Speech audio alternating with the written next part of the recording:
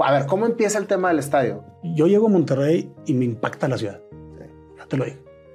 Me impacta el campus del TEC. Wow. Y luego voy a un partido y yo dije, ¿qué estadio tan chafo? Pero una ciudad tan fregona. El edificio de prestigio del siglo XXI es el estadio. Es el edificio que representa una ciudad. Okay. Y digo, wow. Monterrey es una ciudad extraordinaria, tiene que tener un estadio que la proyecte. Y lo empezamos a estudiar en serio. O sea, jugaste con la idea y presentaste la primera locura, que era construir el estadio arriba del río Santa Catarina. Que sigo pensando que era lo correcto.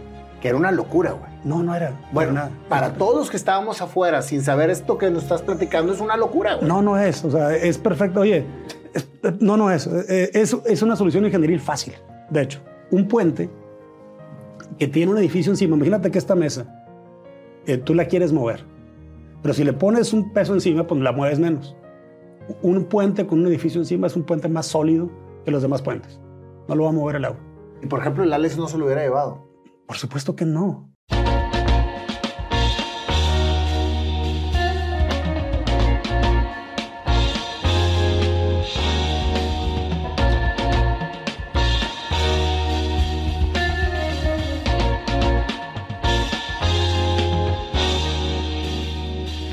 César, no puedo creer que estemos haciendo esta entrevista después de tantos años de conocerte y tanta admiración que te tengo, güey. La verdad es que para mí es un honor que estés en este programa. Al contrario, Nayo, el honor es mío y te felicito mucho por lo que has hecho estos años, de que te has dedicado. Tú sí eres el ejemplo de dedicarse a lo que te apasiona. Ay, no, tú no, güey. O sea, si alguien conozco que ha seguido su pasión y ha realmente luchado por ella, eres tú, cabrón. Y la verdad de las cosas es que para mí es un honor. César para mí fue un gran maestro, la verdad, porque tuve la oportunidad de trabajar contigo en tus inicios como empresario. Bueno, ya no eran inicios, ya te hayas maduro. Es que empecé muy chavo. El proyecto, empezaste muy chavo. Y la verdad es que mi respeto, César, con todo lo que has hecho. Y para mí es un orgullo tenerte aquí. Y en esta nueva etapa que estás precisamente construyendo en toda la parte de lo que traes empresarialmente hablando, que ahorita llegaremos ahí. Yo quiero irme a la parte de César Esparza como persona. Porque muchas veces conocemos a la figura que está llevando a cabo un proyecto, conocemos a la persona que está brillando por alguna situación, pero no conocemos qué hay detrás de toda esa historia. Uh-huh. Y a mí me gusta mucho que esta plática se dé precisamente en todas las partes que han integrado tu vida para conectar con lo que ahorita estás haciendo. Okay. Y eso para mí es precisamente llevar a cabo tu pasión. Y eres un gran ejemplo. Sobre todo en este tema de hacer lo que te apasiona, porque nadie te ha parado, César. Platícame. Le hemos terqueado. ¿De dónde eres, César? De Chihuahua, de Saucillo, Chihuahua. De Saucillo, Chihuahua. Es un pueblo muy chiquito. A mí me tocó vivir en Chihuahua 5 años y la verdad es que es un pueblo mágico, chiquito y con mucha energía, Saucillo. Es un pueblo pequeño del lado de Delicias, en la región agrícola de Chihuahua. Sí. ¿Cómo fue tu infancia, César? Platícame. Híjole, te puedo decir que yo he visto algunas de tus entrevistas y son gente que ha superado temas en su vida. Y en mi caso es lo contrario. Yo soy un consentido de Dios, te puedo decir, de que tuve una vida, mis papás admirables. Mi papá es mi héroe. No sabes la historia de mi papá. Él debería ser, deberíamos hacer un libro, una película sobre él, una vida maravillosa. Mi mamá también. Tengo 2 hermanos extraordinarios. No me ha tocado vivir una vida de esas de que surges de la adversidad. Es que mi vida ha sido bien bonita. No necesariamente tienes que pasar por adversidades o dramas para llegar a lograr hacer lo que te apasiona. O sea, a mí me gusta irme a la infancia. Para mí, la infancia es la conexión más pura que hay con la esencia. Ajá. ¿Sí? Cuando tú estás chavo, cuando eres niño, vienes precisamente sin ninguna contaminación social a hacer realmente lo que vienes a hacer al mundo. Uh-huh. Entonces yo les pregunto muchas veces a los entrevistados, ¿a qué jugaban en la intimidad cuando eran niños? ¿A qué jugabas tú en tu intimidad? No con los chavos, no. Cuando tú te escondes para jugar y creas tu mundo fantasioso alrededor de tu infancia y tu inocencia, ¿a qué jugabas, César? Fíjate, y sigo jugando, armar con Legos. Soy fan de los Legos. O sea, de hecho, ahorita ya de adulto tengo yo más Legos que mis hijos. Y compro Legos, no la cajita que viene con las instrucciones. Yo compro Legos a granel. O sea, tengo kilos de Legos y yo mismo armo mis proyectos. Entonces jugaba con Legos. Y otra cosa interesante, jugaba con arena. Me gustaba hacer presas. Presas con manguera, etcétera, en el patio. Pero esos eran mis entretenimientos. Fíjate, qué importante, César, es que de niño juegas a los Legos y a hacer presas. Uh-huh. De adulto sigues jugando a hacer Legos. Sí, claro. Pero empiezas a integrar construcciones. Correcto. ¿Qué quiere decir? Que muchas veces cuando eres niño, estás ahí, anclado a lo que realmente vienes a hacer al mundo, empieza la juventud y te sacan de ese mundo el que estabas tú creando y jugando y empiezan a etiquetarte sobre lo que tienes que hacer. Uh-huh. Tienes que estudiar, te tienes que comportar así, tienes que seguir estas reglas sociales. Y entonces empiezan a desprender a la persona de su conexión con su esencia. Y empiezan a hacerlo una persona que vive bajo las reglas de la sociedad. Y por eso muchísima gente se desvía de tal manera en que llegan a obtener muchísimo éxito, a lo mejor económico, empresarial, etcétera, pero se van cada vez haciendo más vacíos porque están fuera de lo que realmente vinieron a hacer al mundo.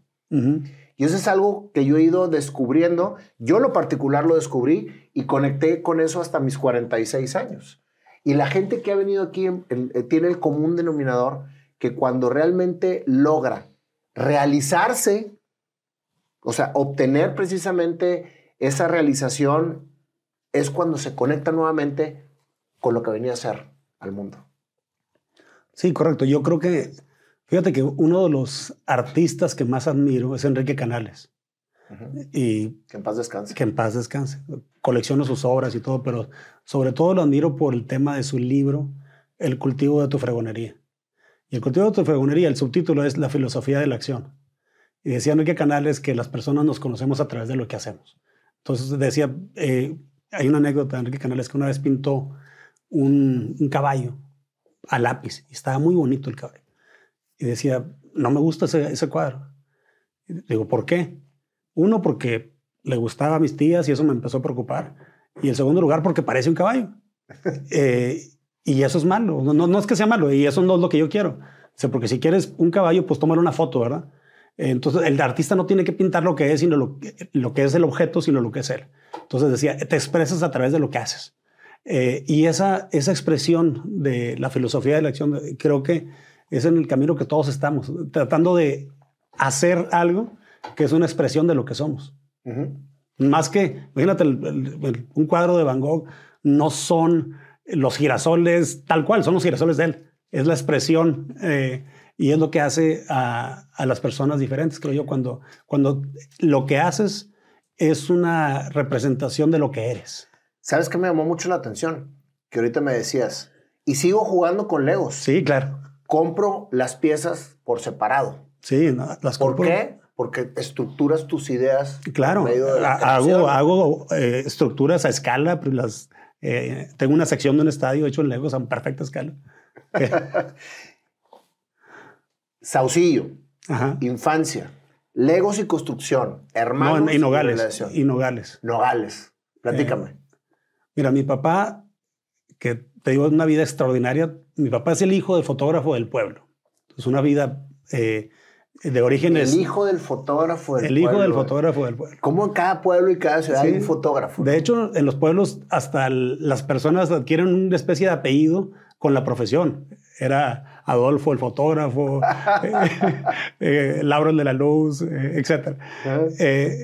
Pero en este caso, mi abuelo era fotógrafo y ver una familia de muy bajos recursos en un pueblo, imagínate. Mi papá solamente estudió secundaria y su hermano mayor, que era taxista, compró un tractor y mi papá era el que manejaba el tractor para maquilar. Pero lo interesante de mi papá, por eso te digo de los nogales, es de que plantó árboles. Y plantar nogales no lo hace una persona sin dinero. En ese caso lo hicieron, no tenía dinero y dijo, voy a plantar árboles. Y no lo hacen porque te tienes que esperar 6 años a cosechar. Es un árbol, tienes que estarlo alimentando, fertilizando y cuidarlo. Y no te da de comer inmediatamente. No te da de comer inmediatamente. Entonces es una cuestión de trabajo y paciencia. Y creo que eso es el ejemplo de mi papá, trabajo, paciencia. Y y con el tiempo hizo una empresa agrícola bien importante. ¿Tu papá les platicaba todas esas anécdotas cuando eran niños? Fíjate que yo creo que mi papá platicó mucho con el ejemplo. Y porque aparte mi papá nos traía... Yo tengo 2 hermanos, Laura, mi hermana, y Víctor, mi hermano, que también son admirables ellos dos, en diferentes aspectos. Pero en el caso de Víctor y mío, mi papá siempre nos llevaba a todos lados, desde niños. O sea, nos traía con él en la camioneta a sus actividades que hacía, ir al rancho, regresar. Entonces, y nos puso a trabajar. Yo sé, por ejemplo, manejar un tractor. Yo sé sacar una pipa de la sequía, echar a andar el sifón, etc. Todas las actividades agrícolas pequeñas yo las aprendí a hacer de niño. De lo que ya más joven me tocó trazar nogaleras. Yo con el teodolito, con el tránsito, poniendo las estacas donde van los árboles. Y una de las lecciones de mi papá, porque yo soy perfeccionista, él no era, y de hecho le quiero aprender eso de no ser perfeccionista. Él tenía una plantación de árboles, donde los árboles no estaban perfectamente alineados, y yo las que plantaba más joven, estaban todos perfectos, las filas por aquí, por acá, por acá. Y yo una vez le dije, papá, esa nogalera, están chuecos los árboles. Dijo, sí, pero las nueces salen derechas y valen lo mismo y saben igual, etc. Entonces, porque muchas veces las cosas no tienen que ser perfectas, simplemente hay que hacerlas. Y otra gran lección de mi papá es que nunca dejó de trabajar, fíjate. Él ya tenía 70 y tantos años y seguía plantando nogales. Y una vez un amigo le preguntó, oye, ¿y para qué, Víctor? Ya no los vas a ver, las nueces. ¿Lo haces por tus nietos? No. ¿Por tus hijos? No. ¿Por qué lo haces? Porque me gusta plantar árboles. Entonces, imagínate, él sí estuvo siempre... Pero fíjate, acabas de decir algo muy, muy, muy fuerte. Ajá. Él tenía una necesidad económica por la que estaba chambeando, etcétera, y sembró árboles. Y decías, eso no lo hace una persona que le falta dinero inmediato, porque Ajá. tienes que cultivarlo, tienes que hacerlo. 7 años, imagínate. Ese es el amor al arte. Ese es precisamente... Y también tener visión y paciencia. Lo que pasa es que, fíjate, a mí me escriben muchas personas, me dicen, quiero hacer lo que me apasiona, pero necesito comer. Sí. Le digo, es que tienes que tener claro con cuánto comes para que no inviertas dinero ni tiempo en lo que no debes de hacer para poder hacer lo que te apasiona. ¿Qué sucede? Que la gente dice, pues yo vivo con tanto, pero la sociedad me exige tanto y voy a trabajar más para lograr embonar en una sociedad y no se dan tiempo para hacer lo que les apasiona. Si se tuviera claro con cuánto se vive, entonces dijeras tú, vivo con esto y hago lo que me gusta y lo puedo combinar. Entonces en ese momento estás creciendo paralelamente en las dos cosas, en lo que necesitas y en lo que te gusta, porque regularmente trabajamos en algo que no nos gusta para poder obtener lo que necesitamos. Sí, claro. Hay muchos casos de gente que hace lo que no le gusta. Pero tiene que hacerlo para comer. Y lo hace para comer, pero aquí tú sabes que yo veo muchos temas de emprendedurismo y yo a los emprendedores siempre que me encanta platicar con ellos. Tú sabes toda una historia al respecto. Yo sí les digo que hay que hacer aquello que te gusta, sin duda. ¿Te acuerdas que platicábamos de Jim Collins? Pero tiene que haber una intersección entre aquello que te apasiona, pero también tiene que tener un mercado claro, o sea, que haya clientes para aquello que te gusta. Y un tercero, que es que seas bueno en eso. Porque no necesariamente porque algo te apasione termina siendo bueno en ello. O hay veces que no hay mercado para eso. Y yo te ponía el otro día un ejemplo, nomás para ilustrarlo, de que si a mí me apasiona, por ejemplo, el básquetbol, pues sí, hay gente que se dedica a eso y le va muy bien, pero yo no puedo jugar en la NBA. Yo no tengo la altura ni la edad, etc. Entonces, tenemos que ser, y yo le digo a los emprendedores, tenemos que buscar aquello donde realmente podamos competir, donde realmente podamos ser buenos, que me apasione y que exista mercado que necesite que le resuelvas ese problema. Yo creo que cuando integras los tres, mi punto es que la pasión no es el único componente. Definitivamente. Es el mercado también y que tengas las habilidades o que tengas alguna ventaja competitiva en tu propia vida o en tus propias condiciones personales para que te vaya bien en eso. No, estoy completamente de acuerdo contigo. Y volviendo a lo de tu papá, entonces tu papá estaba construyendo su pasión que era precisamente sembrar, que después le vino a dar precisamente un sustento económico. No, y simultáneamente tenía que darle de comer a sus hijos y a sus árboles. Entonces, es el mismo balance. Él sembraba alfalfa y sembraba trigo, sembraba soya al tiempo, y a veces en medio de los nogales, que ahorita no se hace, pero él tenía que sembrar otros cultivos en lo que esperaba que un árbol creciera. Pero fíjate cómo esa historia, como tú dices, mi papá nos llevaba con él. Sí, claro. Y entonces las anécdotas no eran a lo mejor contadas, pero eran percibidas. No, y también muchas contadas. Y otra cosa que hicieron mis papás, a propósito de llevarnos con ellos, fue viajar. Y toda nuestra vida tuvimos la fortuna de viajar con mis papás los veranos. Mi papá tiene una combi, y de ahí también me surge el tema de los estadios. Y mi papá no hablaba inglés, mi mamá un poquito, pero traía el mapa ahí en la combi de copiloto, y los veranos tomábamos carretera por Estados Unidos.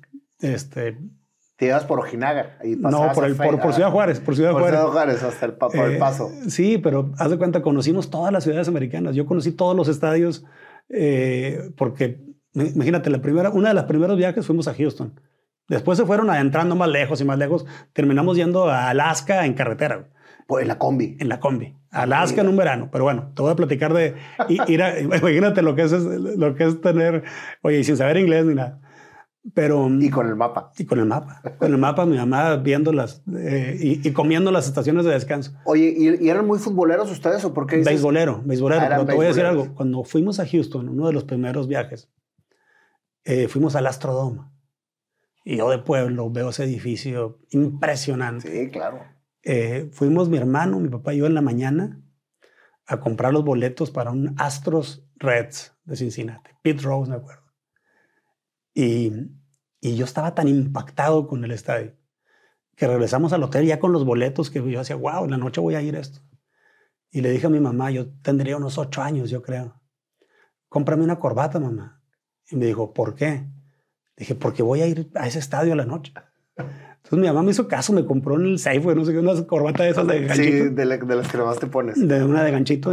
La sigue usando el Panda, ¿eh? Bueno, oye, y tengo la foto yo de niño con mi hermano y mi papá, y yo con mi corbata de manga corta, etcétera, porque le tenía tanto respeto al edificio, estaba tan impactado que le pedí a mi mamá que me comprara una corbata. Okay. Bueno, y así fuimos, empecé a tomar esa afición por el objeto, el edificio. Fíjate, me gusta más el estadio. 8 años.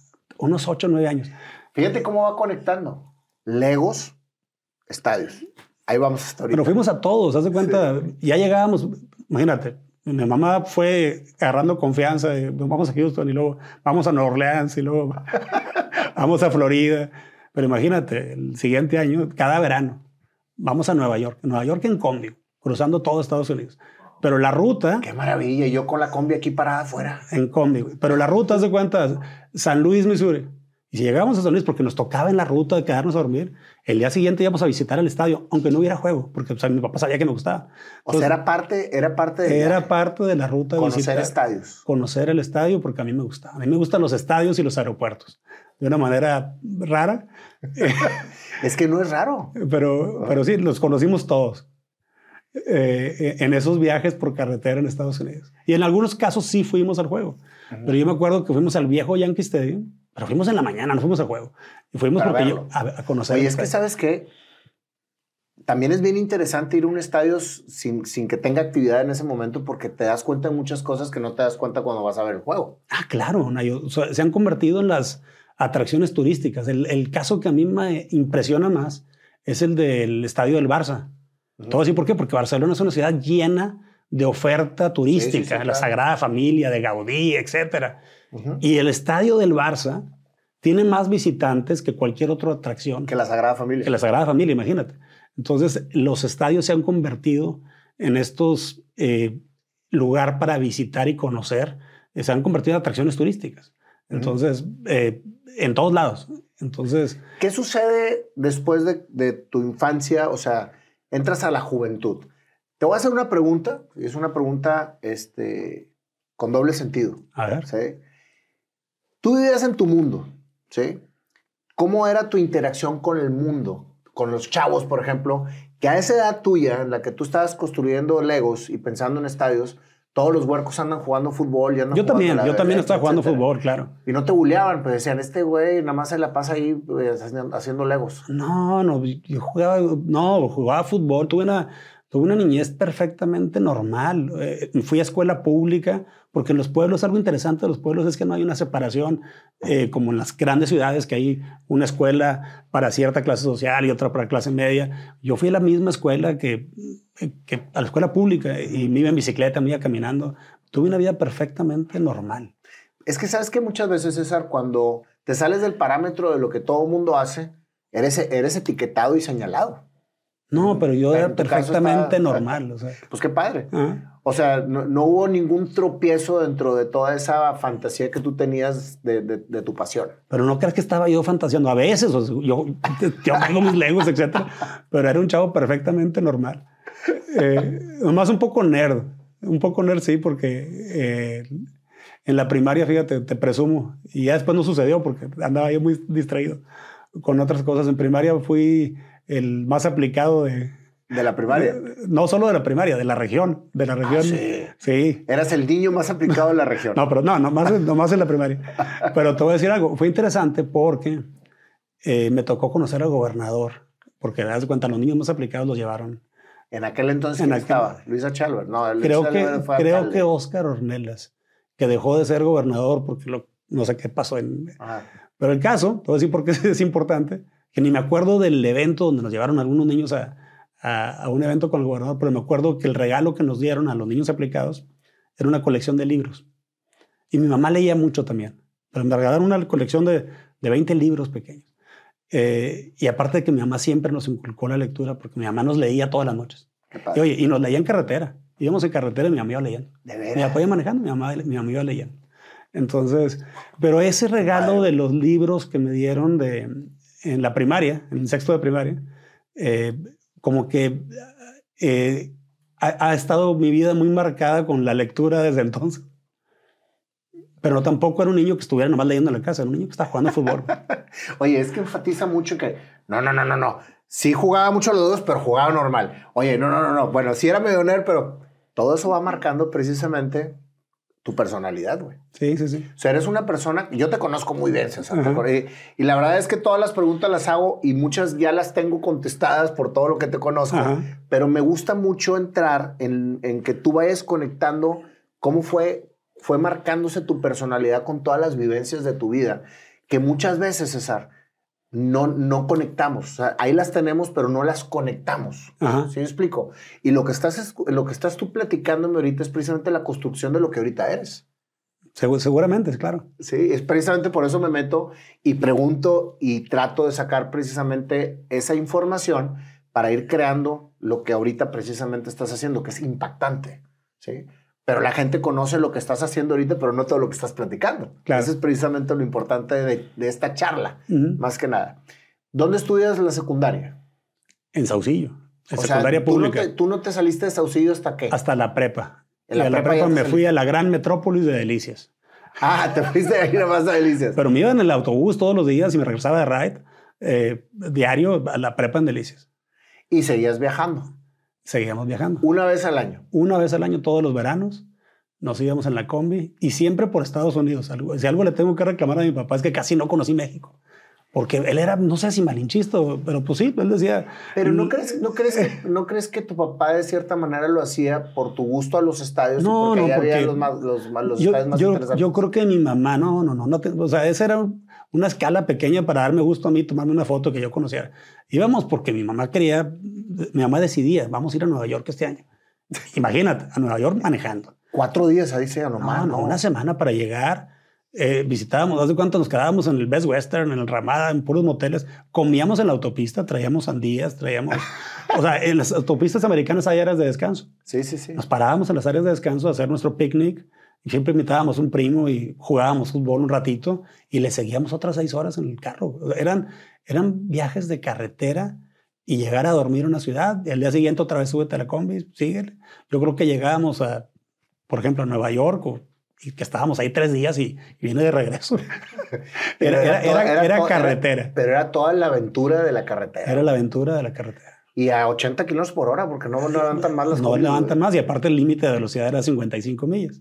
Pero te digo, una ocasión, ya que un par de tíos se sumaron a la aventura, ya éramos 3 combis siguiéndonos, y ya después una van, y te digo, nos fuimos a Alaska.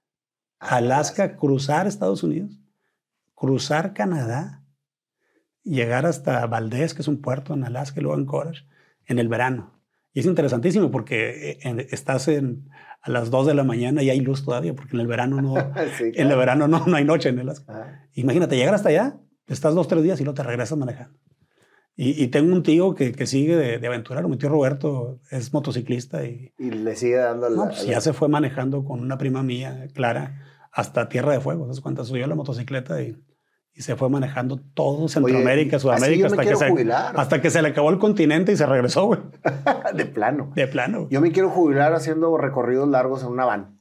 Es fascinante. Con una camita y un... A mí me encanta la carretera. Ahorita no tengo el tiempo, pero le digo a mis hijos, oye, quiero cruzar con ustedes a Estados Unidos, vivimos en Nueva York, quiero cruzar de Nueva York a San Francisco manejando, recordando los viajes de mis papás. ¿Cómo queda marcada la historia que los mismos padres estaban infundando, no? Claro, ¿no? Y te voy a decir algo, mis papás en este regalo que nos dieron de viajar, siguió ese regalo ya que nos casamos.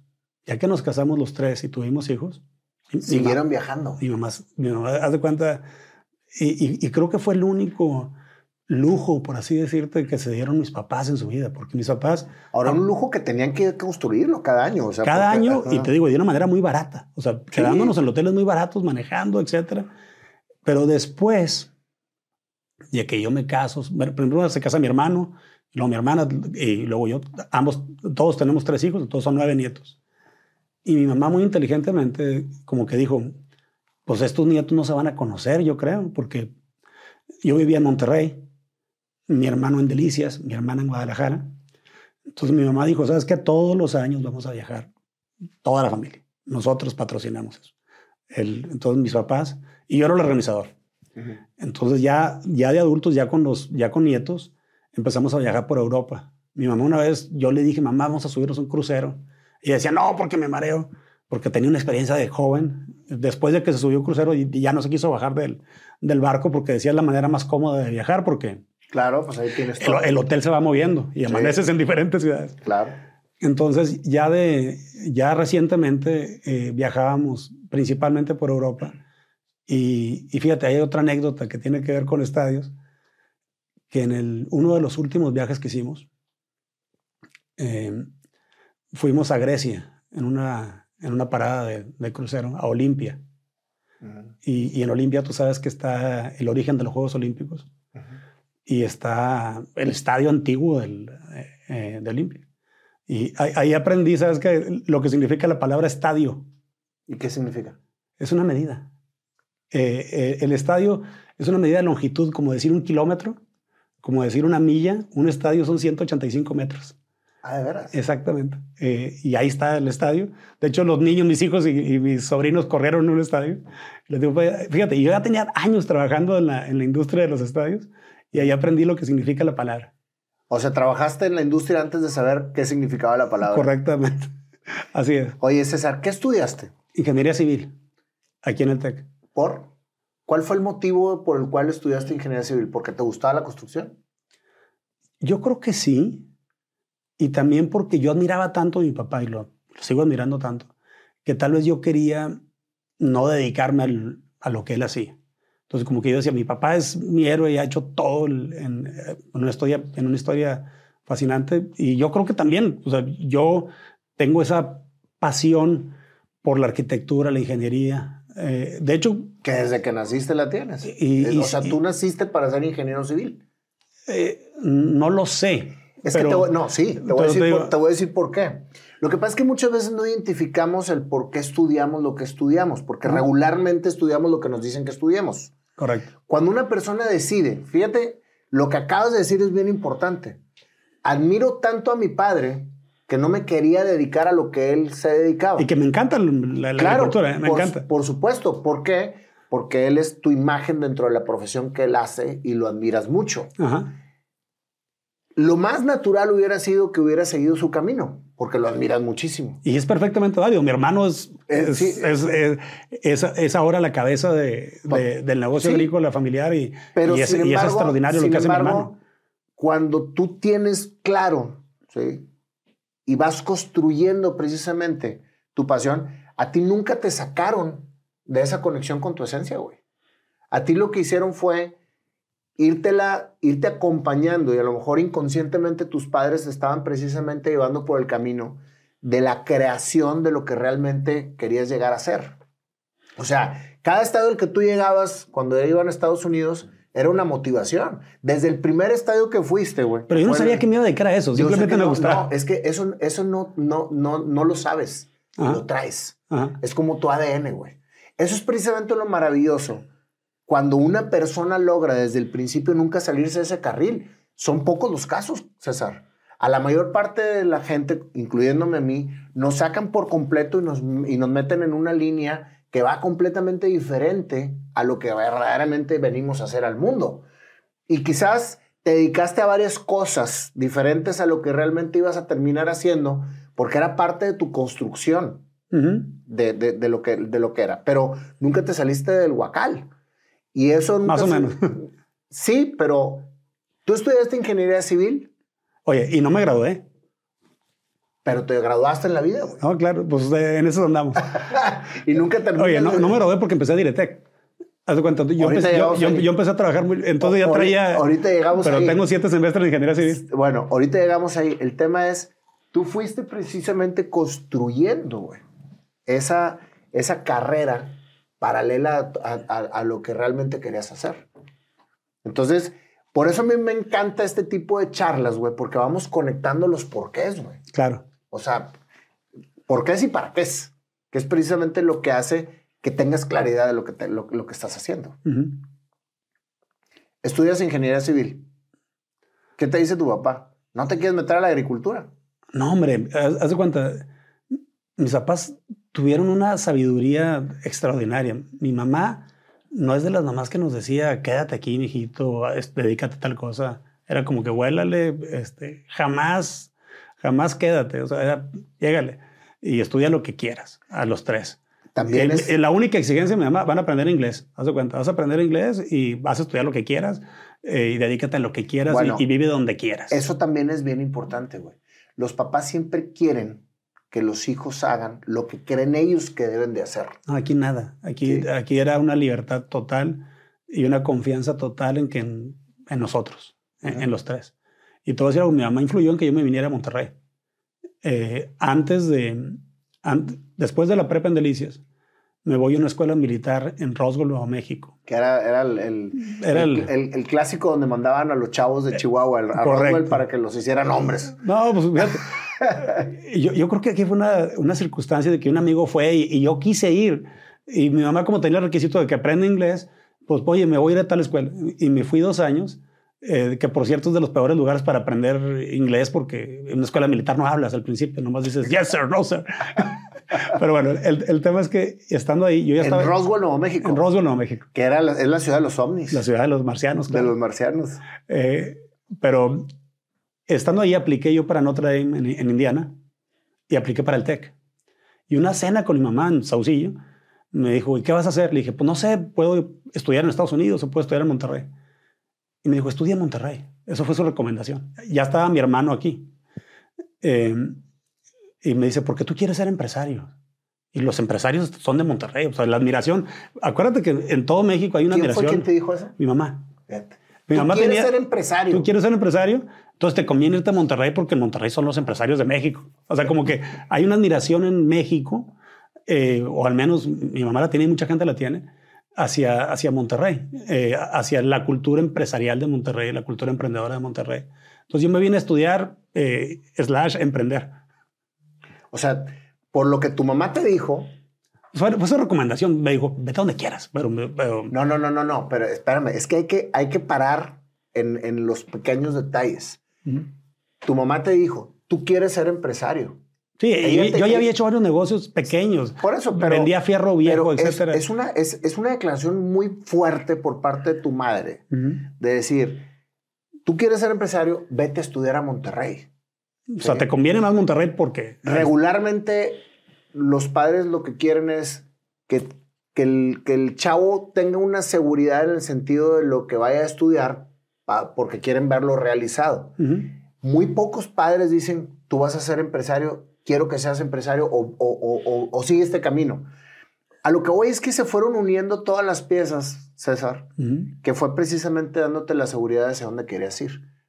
Tú emprendiste al 7º semestre de estar estudiando. En el segundo semestre. ¿Cuándo empezaste Diretec? En el segundo semestre. ¿Cómo nace esa idea? Yo llegué a Monterrey y me impacté con la ciudad. O sea, es una ciudad... O sea, los regios, mis amigos regios, les digo, es que no le das el golpe a lo que es Monterrey, porque has vivido aquí toda la vida. Entonces yo estaba impactado con la ciudad. ¿Cómo te impactó el estadio de los Astrodome? Nada más que aquí no te pusiste corbata. Aquí no me puse corbata, yo creo que nunca. Estaba impactado con la ciudad y estaba impactado con la diversidad de gente en el TEC. Y decían, ¿cómo es posible que yo tenga un compañero de clase que es colombiano y otro que es... Hay gente de todas partes de México y muchos centroamericanos, etc. Y llevé la clase de programa emprendedor casi que al inicio de mi carrera, creo que el segundo semestre. Y yo la adelanté, yo la quería llevar. Y al llevarla, yo propuse hacer el directorio de los estudiantes para que, si yo quería buscar a alguien dentro del campus, dije, vamos a hacer un directorio estudiantil. Y la idea era, y la propuse en el programa emprendedor con 2 amigos, pero era mi idea porque yo la había visto un directorio de los cadetes de la escuela militar donde estuve. Pero ese directorio era los directorios de los papás. Yo dije, aquí hay que hacer el directorio de los estudiantes. Y fui con Ramón de la Peña, que en paz descanse, una gran influencia en mi vida. Le toqué la puerta al rector. Al rector. Y le dije, traigo una idea de hacer el directorio de estudiantes del TEC. Un directorio telefónico, así como el libro, acuérdate. Y quiero pedirle que el TEC me dé la base de datos de estudiantes y yo la voy a imprimir en un libro como el directorio telefónico y lo voy a vender aquí en el TEC. Ese era el plan de negocios. Y como todos los planes de negocio, pues no es lo que tú piensas al principio. Ahí me mandó a la fregada Ramón de la Peña, ¿no? De una manera muy elegante. Muy inteligente, porque yo creo que varias veces le dije, después tuve una excelente relación con él por años, y varias veces le dije, ingeniero, usted inventó mi negocio. Me refiero al Diretec. Porque me dijo, mira César, aquí hay 2 cosas bien rápidas. Me dijo 3 cosas. Me dijo, la primera, el TEC jamás te va a dar la base de datos para que tú imprimas un libro y lo repartas. Eso no va a suceder. Aquí tenemos hijos de presidentes y de embajadores, etc. Y tú quieres publicar sus datos. Eso no va a suceder. Y la segunda, aquí llegan al TEC todos los días gente que quiere vender algo y aquí no es mercado, güey. Tú quieres que yo te dé la base de datos y quieres vender un libro a los demás. Pero si hay una manera como lo puedes hacer. Dile a los chavos que se inscriban de manera voluntaria. Y si alguien se inscribe de manera voluntaria y te firma una hojita y te da sus datos, pues ya es tema de él. Ya no te la dio el TEC, tú consíguelos. Y la segunda, pues consíguete patrocinadores. En lugar de que andes vendiendo libros, regálalo. Entonces, fíjate, a mí no se me había ocurrido vender publicidad. Y después Diretec se dedicó a vender publicidad. A vender publicidad y, increíblemente, tuvimos una inscripción del 94% de los estudiantes. El TEC después nos pidió la base de datos nuestra para actualizarla de ellos. Entonces, Diretec tenía una excelente base de datos de todos los estudiantes y era la manera, si te gustaba una chava, pues la buscabas en el Diretec y le hablabas. Era una maravilla. Una maravilla. O sea, era el Facebook actual. Era el Facebook. O sea, en aquel entonces tuviste una visión que después se convirtió en una herramienta tecnológica. Sí, exactamente. Ahí nos faltó brincar del libro que hacíamos, porque tuvo varias ediciones, ¿te acuerdas? Oye, a mí me tocó usar mucho el Diretec, precisamente, y era, ¿cómo le dicen a la gente que se mete a ver a estoquear a la chava que te gusta? Claro. Y le marcabas y le colgabas. No, oye. No. Hasta que no tenías en los... Bueno, te di en el Diretec. Bueno, ya somos de la misma comunidad, entonces, ¿qué onda? Era la manera de hacer relaciones o de buscar... Tú podías buscar personas de tal ciudad, porque aparte venían por ciudades, por carreras, etc.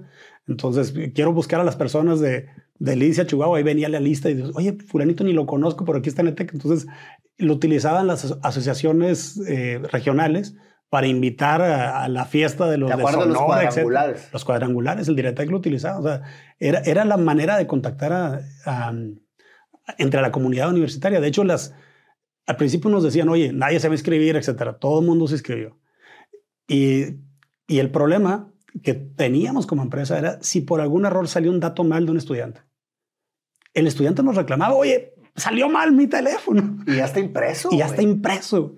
Entonces... ¿Y cómo le hacías para controlar eso? No. Tuvimos un par... Aparte a mano. No, se escribían a mano. Y luego teníamos gente capturando. Entonces imagínate que en la captura se equivocaron en lugar de 7 un 8. Y luego el chavo afectado decía, publicaron mal mi teléfono, ya no voy a ser parte de la comunidad. Entonces, y yo te digo que soy súper perfeccionista. Teníamos mega controles y revisarlo, etcétera. Pero de vez en cuando se nos pelaba un dato mal y era el reclamo de un estudiante. Salió mal mi dato en el Diretec. Oye, ¿y era nada más regional o era nacional? No, solamente Campus Monterrey. Nada más Campus Monterrey. En ese momento, sí. ¿Cómo evoluciona ese negocio? Evoluciona que creo que hubo un momento donde, para empezar, había un tema de que el TEC tenía agendas que regalaba a los estudiantes. ¿Te acuerdas? Y todavía existe ese tema. Y en esas agendas, el TEC las pagaba. Cada campus las contrataba y las pagaba.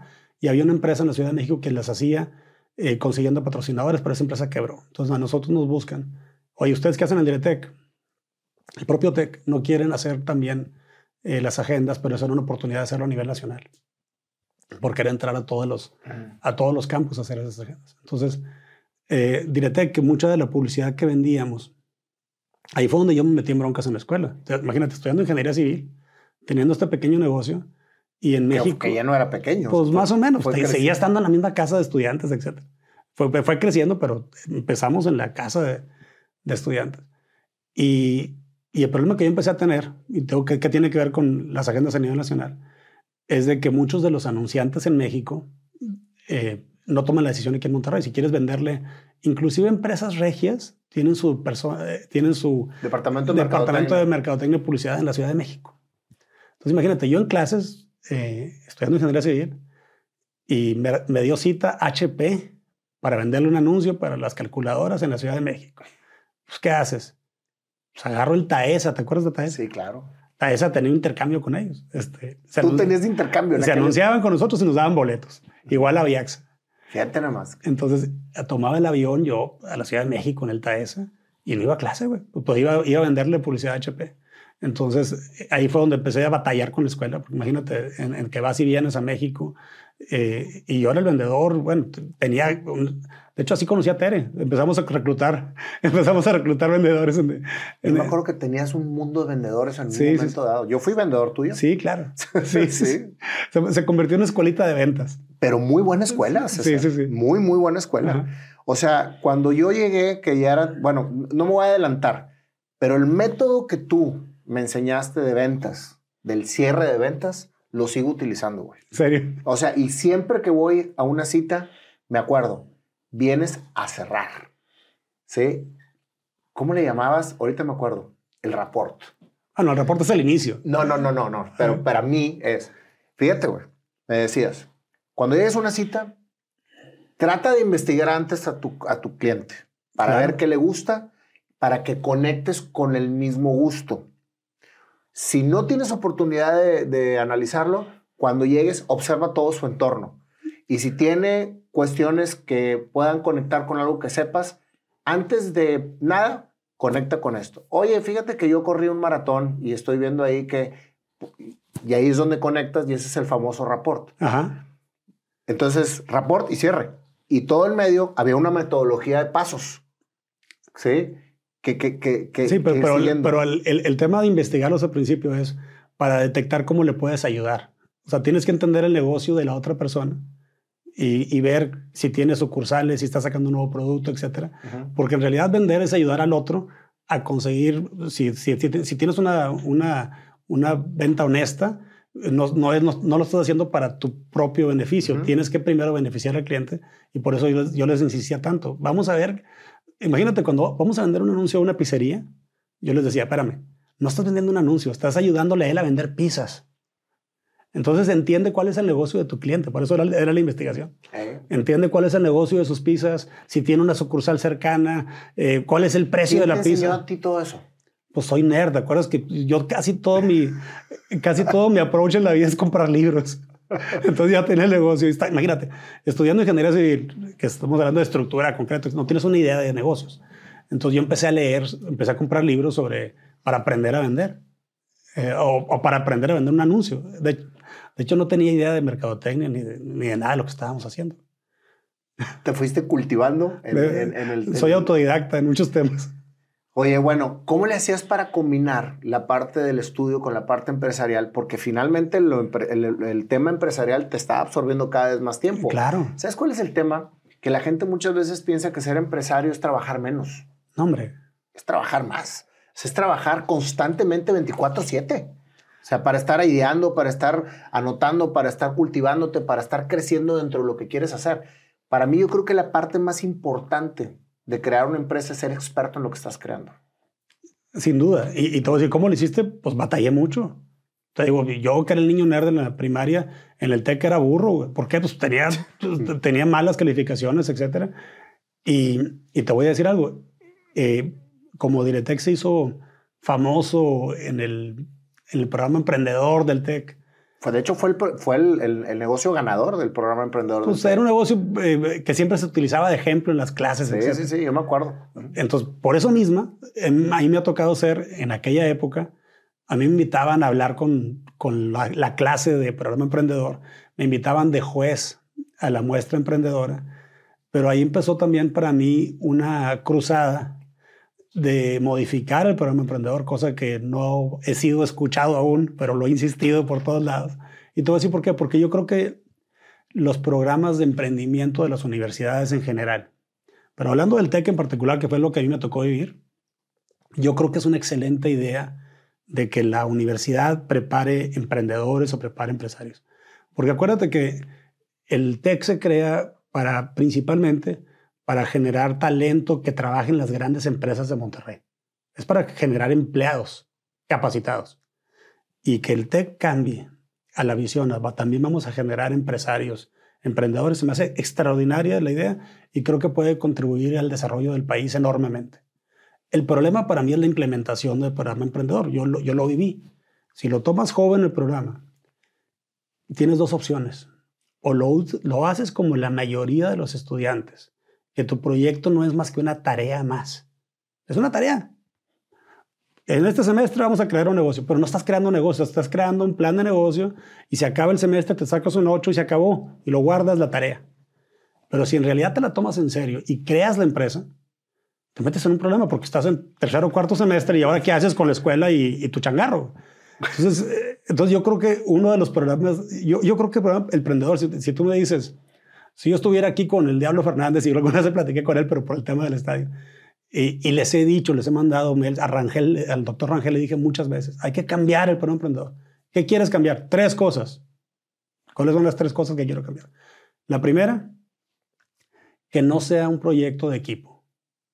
Fíjate, y ya sé que vivimos en una visión de que el trabajo en equipo es buenísimo, pero imagínate crear una empresa con 4 o 5 cabezas. No jala.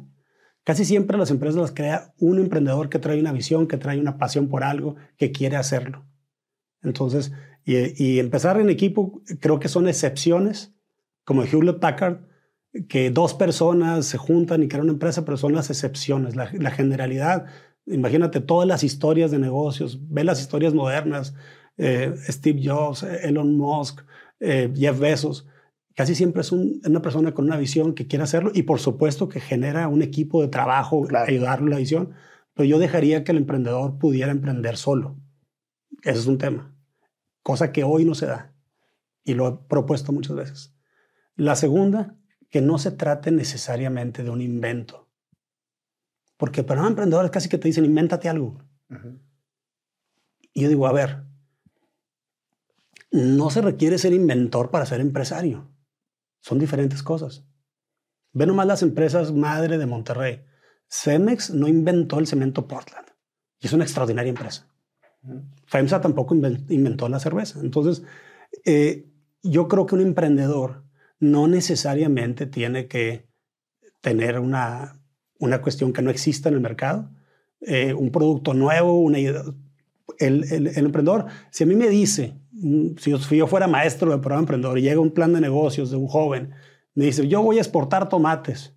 Le digo, ¿por qué quieres exportar tomates?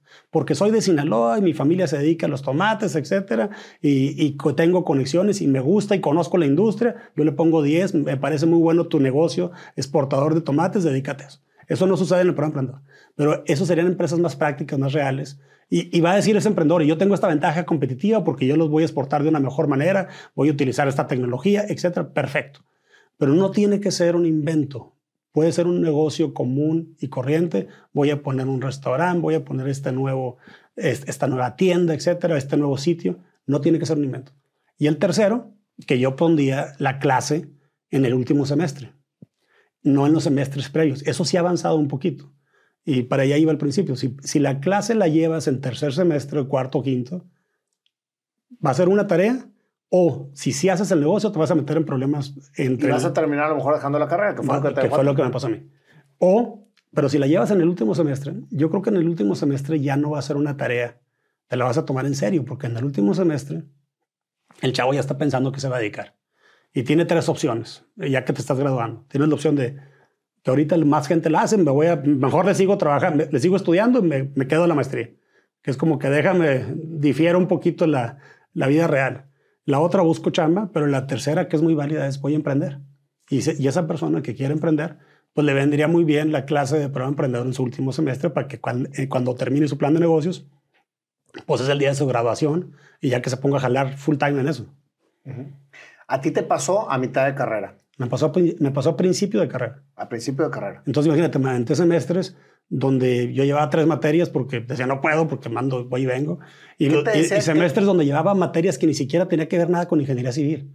Empecé a meter materias de marketing y de contabilidad y otras cosas. Porque era lo que te estaba interesando. Empecé a estudiar el TEC a la carta. Sí. Tal cual. ¿Qué te decían tus papás? Porque te mandaron a estudiar una carrera o no a poner un negocio, aunque tu mamá te lo dejó ver. Nada. O sea, mis papás como que, qué bueno. O sea, siempre un apoyo total de parte de ellos. Total. Hacia todo. Haz de cuenta, yo creo que mis papás eran también como que un apoyo increíble. O sea, jamás un cuestionamiento. Y ahora en estos años que he estado trabajando en este tema de los estadios, que es complejo y que ha habido tantas aventuras y peripecias, mis papás siempre tienen nuestro total, absoluto apoyo. Es importantísimo que nosotros, como yo ahora eres padre. Sí, claro. Entonces ahora la visión que tenemos que tener nosotros como padres con nuestros hijos es acompañarlos. Claro. No encasillarlos en algo que queremos nosotros para ellos. Claro. Dejas la carrera en el 7º semestre porque el negocio te sobrepasó. No, le seguí. O sea, estaba yo como que dejo de estudiar este semestre y luego meto 2 materias y meto... Entonces yo seguía medio estudiando en el TEC, pero estaba mucho más enfocado en mi negocio. Mucho más. Yo me acuerdo que trabajar en Diretec era una moda, güey. Sí. Y si trabajabas ahí, te la pasabas brutal, estaban las chavas más guapas, tenías un equipo de ventas impresionante y cuando yo te conozco, tenías unas oficinas, pues tenías más de 150 personas, güey. No, no tanto. No, ¿cuántas tenías? No sé, pero no siempre. Pero yo me acuerdo que llegabas y tenías a todos en una misma área abierta. Ajá. Y era impresionante llegar a Diretec, güey, porque decías tú, wow, aquí voy a sacar novia. O sea, porque están puras chavas bien guapas, y etcétera. O sea, lograste tener una empresa muy grande, muy madura y que todo el mundo quería pertenecer, César. Fíjate que era una cultura bien bonita, Diretec. Sí. Bien bonita. Era una cultura. Una cultura muy bonita. Una cultura que tú creaste. Sí. O sea, que tú fuiste precisamente forjando. Y a mí una de las cosas que me encantaba, porque yo entré en la segunda etapa cuando llegó Color Pages, pero era precisamente instruir a la gente a enamorarse del proyecto y lo que acabas de decir es bien importante, y darle una solución al cliente, una solución integral de lo que realmente requería. Claro. Y eso fue una metodología creada por ti, güey. No, te digo que yo leo mucho. Entonces, sí, no sé de cuál libro tomé esas cosas. ¿Qué era lo que leías para poder ser empresario, para poder emprender o para poder dar esa metodología a tu gente? De todo. Pero ¿cómo escogías los libros, güey? ¿Cuántos libros lees al mes, César? Ay, joder. Fíjate que ahora escucho libros. Soy fan de Audible, la app, y escucho libros diario. Entonces, no te puedo decir al mes, depende del... ¿Cuántos libros llegaste a leer en tus etapas de más lector? No sé, pero te voy a decir algo. Yo fui de los primeros clientes de Amazon. Cuando nace Amazon, yo decía, no puede ser. O sea, estaba yo impactado con el sitio de Amazon. De hecho, lo tenía fijado al abrir el browser, pues, me tocó el inicio del internet también. Pero cuando se crea Amazon, yo estaba impactado que hubiera un lugar donde encontraras todo tipo de libros. Antes de eso, yo me casé joven también, me casé a los 25 años. A los 25. A los 25. ¿Y conoces a Tere en todo este tema? En Diretec. En Diretec. Claro. ¿La contrataste? La contraté en Diretec. Me la presentó Mike, que era su entrenador de fútbol. Tere jugaba en la liga femenil del TEC. Fíjate, ahora que estoy tan metido en estudiar el tema del fútbol femenil y todo te voy a decir, toda la discriminación que ha sufrido la mujer en el deporte en general y en los estadios en particular. O sea, es uno de mis temas más importantes, el tema del fútbol femenil o el tema de las mujeres como aficionadas en un estadio. Pero regresándome, eso sí se conecta, yo conozco a Tere porque Mike Rodríguez, que también es un emprendedor que trabajó en Diretec. Yo lo conocí porque ¿conociste, Mike? Duró años contigo. Jugaba fútbol en el TEC y era entrenador de un equipo de la primera vez que hubo la liga femenil del TEC. La primera vez. Entonces Tere era defensa central ahí de las Vallecas. Fue la primera expulsada en la liga. Y de la historia del TEC. ¿De veras? De verdad. Mike le dio la instrucción de que, oye, o pasa la pelota o pasa la rival, pero no las dos. Y Tere le hizo caso y salió expulsada. Pero bueno, el tema es que Mike me presenta a Tere y Tere empieza a trabajar en Diretec vendiendo publicidad también. Así fue como nos conocimos. Fíjate nada más. Sí. Tere siempre te apoyó y te sigue apoyando. Sí, claro. Te digo que... Pero qué padre que empezaste con ella toda esta historia o sea, como empresario, y ella fue precisamente creciendo contigo, porque Tere siempre estuvo presente en todos los proyectos que hiciste. Y está. Por eso te digo que al principio que mi vida no ha tenido drama. Padres extraordinarios, hermanos extraordinarios. Tengo una esposa que todavía todos los días quiero merecerla, güey. ¿En serio? La quiero merecer. Qué bonito eso que acabas de decir. En serio. Y tengo 3 hijos sanos, maravillosos. Mi vida, grandes amigos. Tengo una vida, te digo, muy bendecida por Dios. ¿Replicaste la misma cultura que te enseñaron tus padres con tus hijos? Espero que sí. Espero que algún día mis hijos piensen de mí lo que yo pienso de mis papás. Eso es bien importante. Sí. Porque eso es precisamente lo que te forja como ser humano. El agradecimiento a quien te dio la vida y el reconocimiento de quien te dio la vida.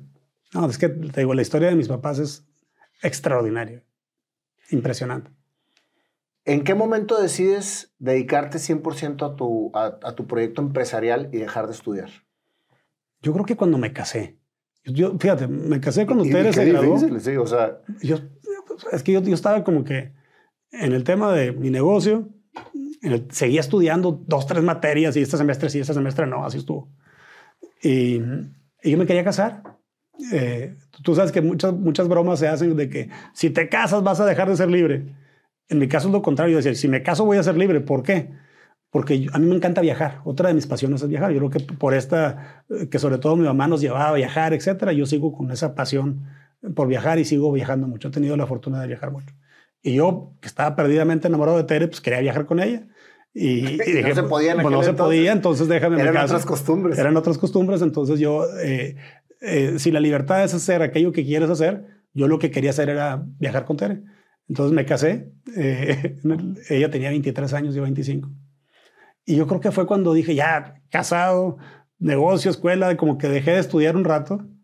Ramón de la Peña, también platicando con él, me dijo, César, tú tienes más materias aprobadas que lo que se requiere para graduarse del TEC. Sí, porque requiere creo que 54 materias. Yo ya llevaba como 58, 60.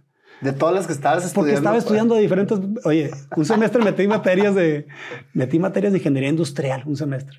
¿Por qué? Porque según yo iba a aprender el proceso de producción de un libro. O sea, según yo, aprendes poco en realidad en la escuela. Pero yo tomaba materias que según yo necesitaba. Entonces me dijo, oye, tú tienes todas estas materias de ingeniería civil y todas estas materias fuera de programa. Y en Estados Unidos es un sistema mucho más abierto donde sí puedes llevar las materias que se te dé la gana. Aquí en México no, la SEP dice que tienen que ser tales. Pero ¿no crees que sería realmente el camino ideal para un universitario meter las materias que cree que le van a hacer crecer? Pues yo creo que sí, pero y creo que ha evolucionado, ha cambiado. Pero en ese momento estos son los requisitos para graduarte y te faltan estos 3 semestres o 2 semestres. Y yo tenía la intención de llevarlos. Decía, lo voy a llevar para el semestre que entra. Ahorita no tengo chance. Y sigues sin tener chance, güey. Nunca tuviste chance de acabar. Nunca tuve chance de acabar. Pero eres más ingeniero que los mismos ingenieros, güey. Me encanta la ingeniería. Me encanta y en temas de ingeniería me meto así. Me fascina. Para mí las matemáticas y la ingeniería son... para mí las matemáticas así es como para ti la música, ¿eh? Pero ¿estás de acuerdo, César, que no tenía absolutamente nada Oye, que ver? por cierto, música y matemáticas es lo mismo, ¿eh? Sí, ya. Me acabas de regalar un libro para demostrármelo, Ajá. que es el arte de componer. Ah, correcto. Los pasos para componer. Ajá. ¿Qué tenía que ver Diretec, que era un negocio de mercadotecnia, con el niño que construía Legos, con el niño que después se convirtió en joven y empezó a estudiar ingeniería civil porque le gustaba la construcción? ¿Qué tenía que ver Diretec con eso? Miran, poco, pero hay un antecedente. Yo en la prepa, en Delicias, en la prepa 2030, en la prepa 2030, una vez hice un negocio de imprimir algo, y te voy a decir qué era, y lo vendí, etcétera. Precisamente algo de matemáticas. En la clase de cálculo, algo así, hay ciertas fórmulas que todo el mundo hacíamos nuestro pequeño acordeón. Entonces yo dije, oye, voy a hacer un acordeón perfecto, no un acordeón, sino una tablita perfecta sobre ciertas fórmulas necesarias en las clases. Oye, la imprimí, la diseñé, la tablita, y luego la llevé a una imprenta, de esas imprentas que, ¿te acuerdas? Sí. Y las vendía. Entonces yo vendí mi producto diseñado por mí en la prepa. Entonces yo creo que esa fue la primera vez que imprimí algo. Aunque en mi pueblo ya me había tocado ir con Víctor el Durán, el de la imprenta. Te digo que... La profesión es el apellido de la persona. Víctor, el de la imprenta, papá de una amiga mía, Conchita. Que fue la primera vez que vi una máquina de impresión, pero haz de cuenta es una máquina de museo, de esas que bajan. Sí. Y que le ponen las letras con unos cubitos de metal y van formando y a mí también me fascinan las máquinas. Entonces ver esa máquina de impresión, las máquinas agrícolas. Entonces tengo todo ese... mi papá le encantaban los fierros, o sea, las máquinas. Entonces, y tengo esa fascinación todavía. ¿Y tú crees que por ahí empezó lo de imprimir? No, yo creo que empezó porque lo que ya te dije, se me hacía fascinante que en una escuela hubiera gente de todas partes. Okay. Y decía, qué padre yo tener el teléfono de toda esta gente. Imagínate el poder, si te gusta una chava, llamarle. O sea, o si le quieres pedir la tarea a fulano, ¿dónde está el teléfono de fulano? Okay. Entonces la gente ya ni siquiera se pedía el teléfono. Estás en el Diretec y ok, ya, yo te llamo. Te casas, dejas de estudiar, evoluciona el negocio. Sí. ¿Sí? A mí me tocó llegar en esa parte, precisamente cuando Color Pages. Y creo que eres muy perfeccionista. Sí. Tremendamente perfeccionista. Para mal. Y eso es precisamente lo que voy a abarcar ahorita. Yo me acuerdo porque lo viví contigo, que siempre llegábamos tarde a las impresiones porque querías todo perfecto, güey. Todo perfecto. Todo perfecto. Entonces dices tú, no, es que este color me gusta, es que este es... Déjate, la ortografía hay que checarla toda. Era increíble. A mí me tocó vivirlo de manera... En un Diretec hasta pagábamos. Si detectabas un error, te pago y así al público para corregirlo. Sí, completamente. Eso fue... ¿Por qué dices que era una situación que no te beneficiaba el crecimiento? Por lo que te dije de mi papá, o sea, si los árboles no están perfectamente plantados, pero siempre y cuando estén plantados y los riegues y los fertilices y los van a producir nueces perfectamente nutricionales y va a tener todo. O sea, el mundo no tiene que ser perfecto. Y los perfeccionistas batallamos con eso. Batallamos con que salga tu producto, que salga tu... O sea, retrasas y retrasas porque quieres todo perfecto. No es que retrases, muchas veces... es que le pasa, sí. Acá les pasa, pero sí. Los perfeccionistas tienden a postergar. Correcto. Y yo creo que yo soy un perfeccionista en recuperación o en tratamiento. Sin embargo, César, a lo que estás haciendo ahorita necesitas ser muy perfeccionista, güey, porque son obras muy grandes que tienes que integrar muchas gentes. Sin duda. Y otra vez, no tienes que ser perfeccionista, pero tienes que tener mucho más claro la visión y la ejecución del proyecto y sobre todo la integración de las personas adecuadas o de los equipos adecuados para hacerlo. El tema del perfeccionismo sí existe, por ejemplo, en ingeniería. No te puedes equivocar con un cálculo porque se cae. Se cae. Entonces, yo creo que hay ciertas cosas de vida o muerte, como la ingeniería, que hay que ser perfeccionistas. Y ahí va a haber otras cosas que si te vas a pasar una semana debatiendo si es amarillo o azul, pues no va por ahí. Yo creo que eso que acabas de mencionar es muy bueno. Perfeccionista en recuperación. Eso espero. Y eso que les quede a todos los perfeccionistas, ¿verdad? Que vayan precisamente abriendo su espectro. Yo me quedo en esa etapa de tu vida, César, y ahí te dejo de ver. Y te dejo de ver por muchos años. Creo que ¿cuántos años fue que nos volvimos a encontrar en ese restaurante aquí en Monterrey? Hace unos 3 años. Sí, pero tenía 20 años de no verte. Ajá. Aproximadamente. Ajá. O sea, a mí me tocó todavía ir al bautizo de tu hijo que acabamos de recordar en la cena que tuvimos el martes, ¿verdad? Correcto. De Guillermo. De Guillermo. Que ayer cumplió 22 años. Ah, felicidades.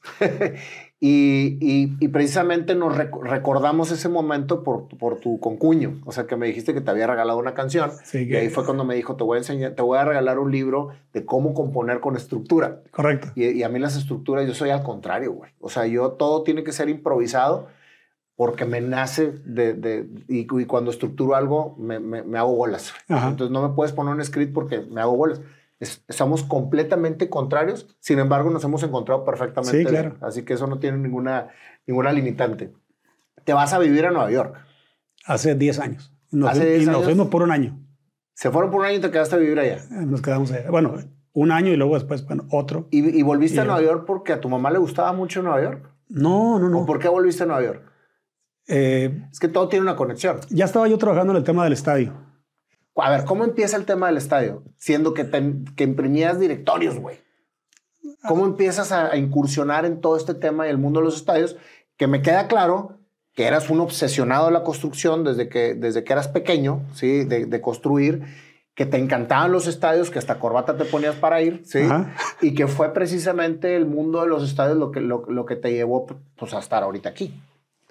Mira, empieza el tema de los estadios, creo yo, en un Rayados Tecos, en el estadio del Tec, o en un partido de borregos. Te voy a decir por qué. Yo llego a Monterrey y me impacta la ciudad. Sí. Ya te lo dije. Me impacta el campus del Tec. Wow. Y luego voy a un partido. El primer partido que fui en el Tec fue un Rayados Tecos, que Tecos ya no existe.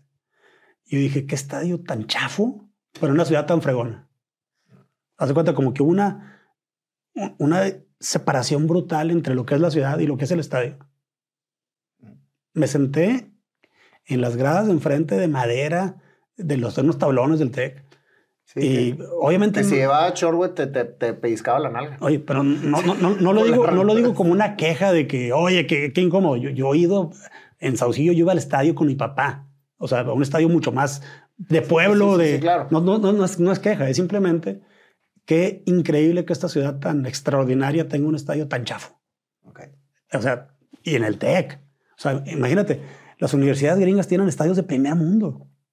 Y para mí el TEC es una escuela de primer mundo y Monterrey es una ciudad de primer mundo. Y yo decía, tiene un estadio, pero horrible. Entonces, y fui a varios partidos de borregos, etcétera. Después fui al estadio universitario.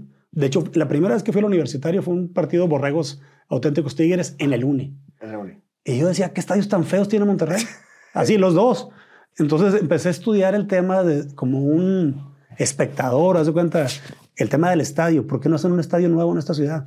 Porque Monterrey para mí es una ciudad gringa que tiene el poder económico de Kansas City o de cualquier ciudad mediana de Estados Unidos. Y de hecho, si checas el PIB de Monterrey, te vas a impresionar. El Producto Interno Bruto, la producción económica de la ciudad está a la altura de las ciudades medianas estadounidenses. O sea, sí es una ciudad de ese nivel, económicamente. Entonces, empecé a estudiar el tema y fíjate, Jorge Lankenau, ¿Te acuerdas? Sí, que en paz descanse. Que en paz descanse fue mi cliente en Diretec. ¿Con Confía o Con Ava? Confía, con Confía y con Abaco. Uh-huh. Historia aparte, y una vez le pedí una cita. Me había leído algún libro de que pídale la cita al mero bueno. Eso también era muy tuyo. No te limites. Pues, llamo a Banca Confía. Yo tenía 20 años, 21 años. Comunícame a la oficina del señor Lancanao, que era el empresario de moda. Sí, totalmente. Me contesta una hermana de Montserrat Oliver, que era la secretaria de él. No me acuerdo del nombre de ella, pero se apellidaba Oliver. Le digo, oye, le quiero pedir una cita al señor Lancanao para ir a venderle un anuncio. Para ir a venderle un anuncio de Diretec. ¿Y usted quién es? Pues ya le dijo y todo. Oye, me habla el siguiente día. Sí, lo va a recibir la semana que entra. Yo estaba impactado de que me fuera a recibir Lancanao. Impactado, imagínate, un emprendedor. Ahorita te digo que tiene que ver Lancanao con el estadio. Él quería hacer el estadio de los Rayados. Entonces empecé a ver lo que estaba él proponiendo. Voy a la cita a la Torre Confía. De hecho, va Tere conmigo, de novios. Le digo, acompáñame, voy con este señor. Ahí en Pino Suárez. No, en la de acá de Fleteros. No. La Torre Abaco, cerca de Plaza Fiesta San Agustín. Ah, ok. Acá en Vasconcelos. En Vasconcelos. Entonces, llegamos Tere y yo a la cita. Y fíjate, en la planta baja de Torre Abaco estaba la maqueta de la Arena Monterrey. De la Arena. De la Arena Monterrey. Pero bueno, la vimos, etcétera.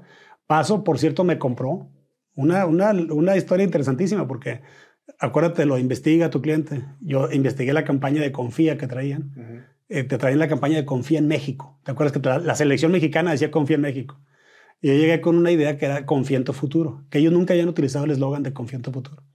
Le digo al señor Lancanao, que por cierto nos recibe con una corbata del Pato Lucas, me acuerdo muy bien, y con su director de marketing, que era Villarreal, un genio, el que hizo la campaña de Monterrey 400, y Nacho Villarreal.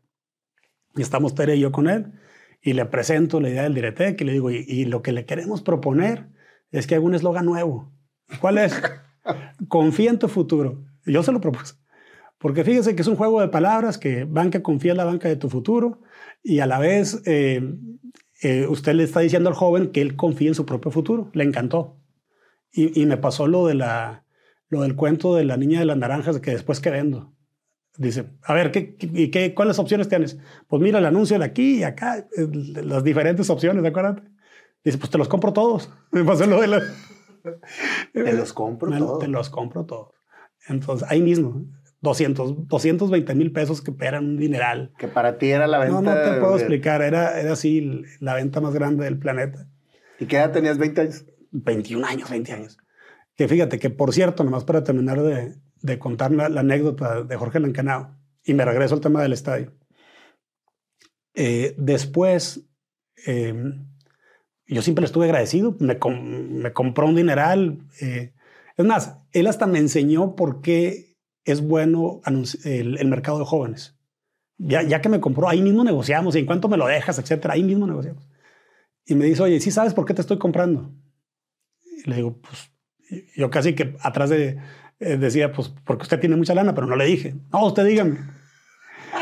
Y me pregunta, ¿en qué banco está tu papá? Esa pregunta me hizo. Y le dije, en Vancomer. Dijo, por eso. Yo a tu papá no me lo voy a traer de Vancomer a Banca Confía. A ti sí. Y el joven, si me lo traigo, al rato tú vas a tener los negocios, etc. Entonces, la estrategia de él era ganar el mercado de jóvenes. Una de sus estrategias, visionario. Y para terminar de platicarte la historia de Lancanao, pasan los años, viene el problema donde él termina en la cárcel acusado de un tema que nunca, de los offshores. Y en una carne asada en mi casa aquí en Monterrey, en el barro, yo vivía aquí por carretera nacional, algún amigo comentó de que Jorge Lancanao había afectado a algunos inversionistas, no sé qué.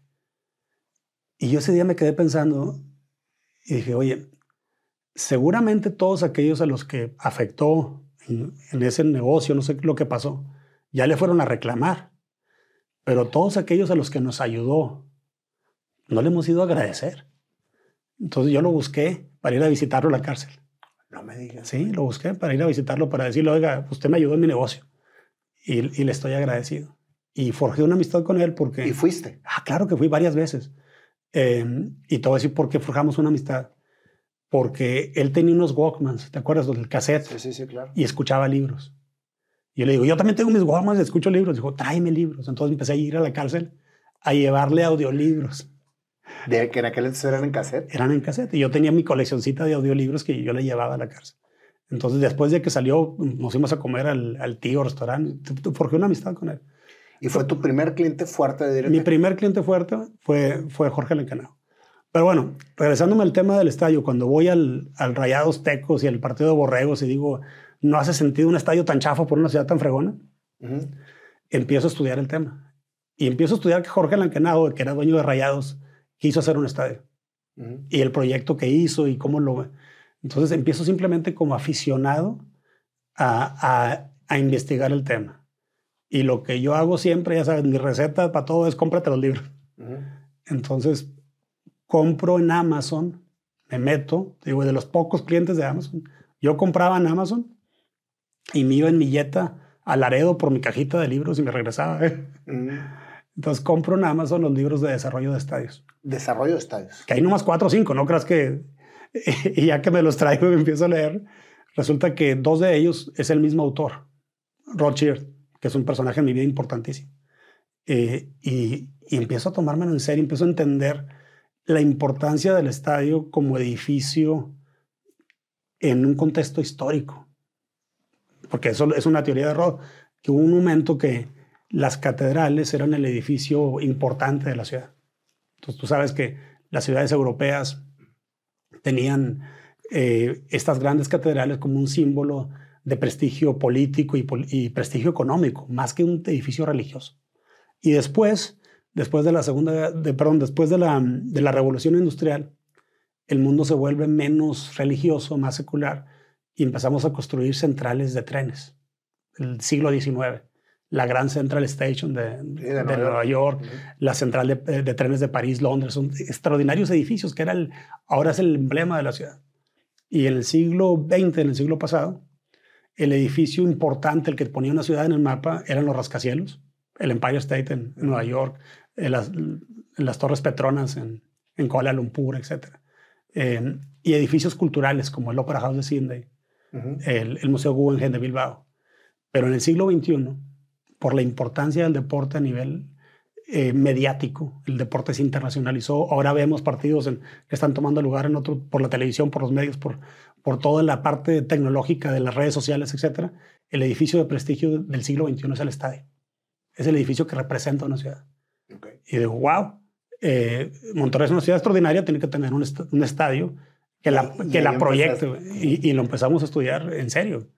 Entonces, y otra de las premisas, oye, es más, hicimos una base de datos, tú sabes, yo le sé a las bases de datos por la historia de Iretec, empecé a capturar, puse un par de personas a capturar todos los estadios que estaban en construcción en ese momento, cuál era su presupuesto, qué es lo que estaban haciendo, en qué ciudad, qué población tiene la ciudad. Empezamos a investigarlo en serio.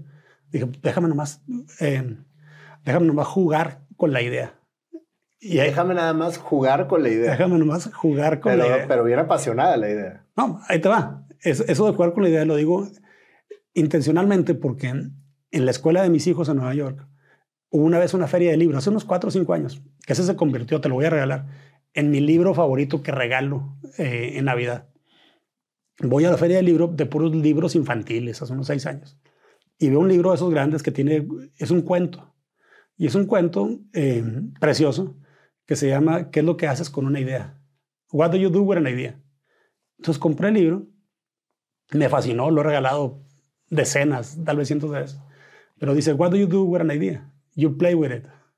Lo primero que haces con la idea es jugar con ella y la idea empieza a crecer.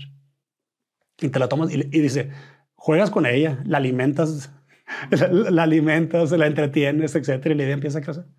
Entonces empecé a jugar con la idea de investigar en serio un estadio para Monterrey. Y eso fue hace 18 años. 20 años, yo creo. 20, porque la primera vez que saliste a la luz con tu primera idea fue hace 18 años. Bueno, pues ya tenía 2 años jugando con la idea.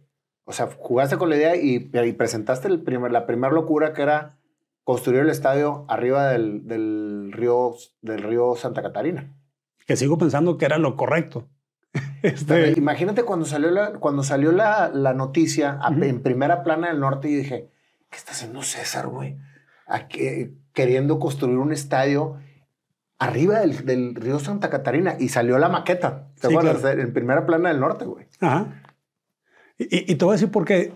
Eso tiene que ver con Roth. que te digo de los libros que empecé a investigar, viene este personaje, Rothschild, que es mi mentor. Sheard. Sheard. S-H-E-I-R-D. Sheard. Que es un tipazo, un australiano, un personaje. Y ahora es mi amigo. Hace poco estuve con él en su casa. Bueno, antes de la pandemia estuve con él en su casa tomando tequila Don Julio en Melbourne. No, perdón, en Brisbane, Australia. Es un tipazo y es amiguísimo mío. El caso es que lo busco porque él, aparte de ser el autor de estos libros, es el fundador de Populus, que es la gran desarrolladora de estadios del mundo. Entonces le mando un mail, creo que fue 2000, ¿qué te gusta? 7, por ahí. Y le digo que quiero platicar con él porque estoy investigando el tema de desarrollar un estadio en Monterrey para ambos equipos de la ciudad. Porque también estudié el tema, oye, estadios que tienen a los dos equipos de la ciudad en el mismo estadio. En el mismo estadio. Y sucede. En ese momento, Nueva York estaban construyendo el nuevo estadio de la NFL para Gigantes y para Jets. Y decía, oye, si en Nueva York, que tienen tanta lana, y la NFL, y aún así fueron suficientemente inteligentes para ponerse de acuerdo y hacer el mismo estadio que jueguen en semanas alternadas. Tú sabes que cuando juegan los Gigantes está azul y cuando juegan los Jets está verde. El estadio de Allianz Arena se hizo para los dos equipos de Múnich. Se ilumina de color. Entonces, esa era la idea. Hay que hacer un proyecto para proponérselo a los dos equipos. Pero era todavía idea. Y luego voy a comer con Jorge Urdiales, aquí en el Hawái, porque Jorge Canavati, que es un hermano mío, que ha sido uno de mis entrañables amigos, me dijo, César, estás bien loco, güey, pero vamos a platicar con Urdiales, que es el... O sea que la idea ya estaba alimentadita. No, ya estaba la idea bastante alimentada. Ya tenía años jugando con la idea. Y convenzo a Jorge de que desarrollador inmobiliario, un tipazo, un caballero, un maestro para mí.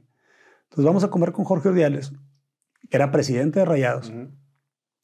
Y le digo, oye, ¿por qué no se plantea una idea de hacer un estadio para ambos equipos de Monterrey?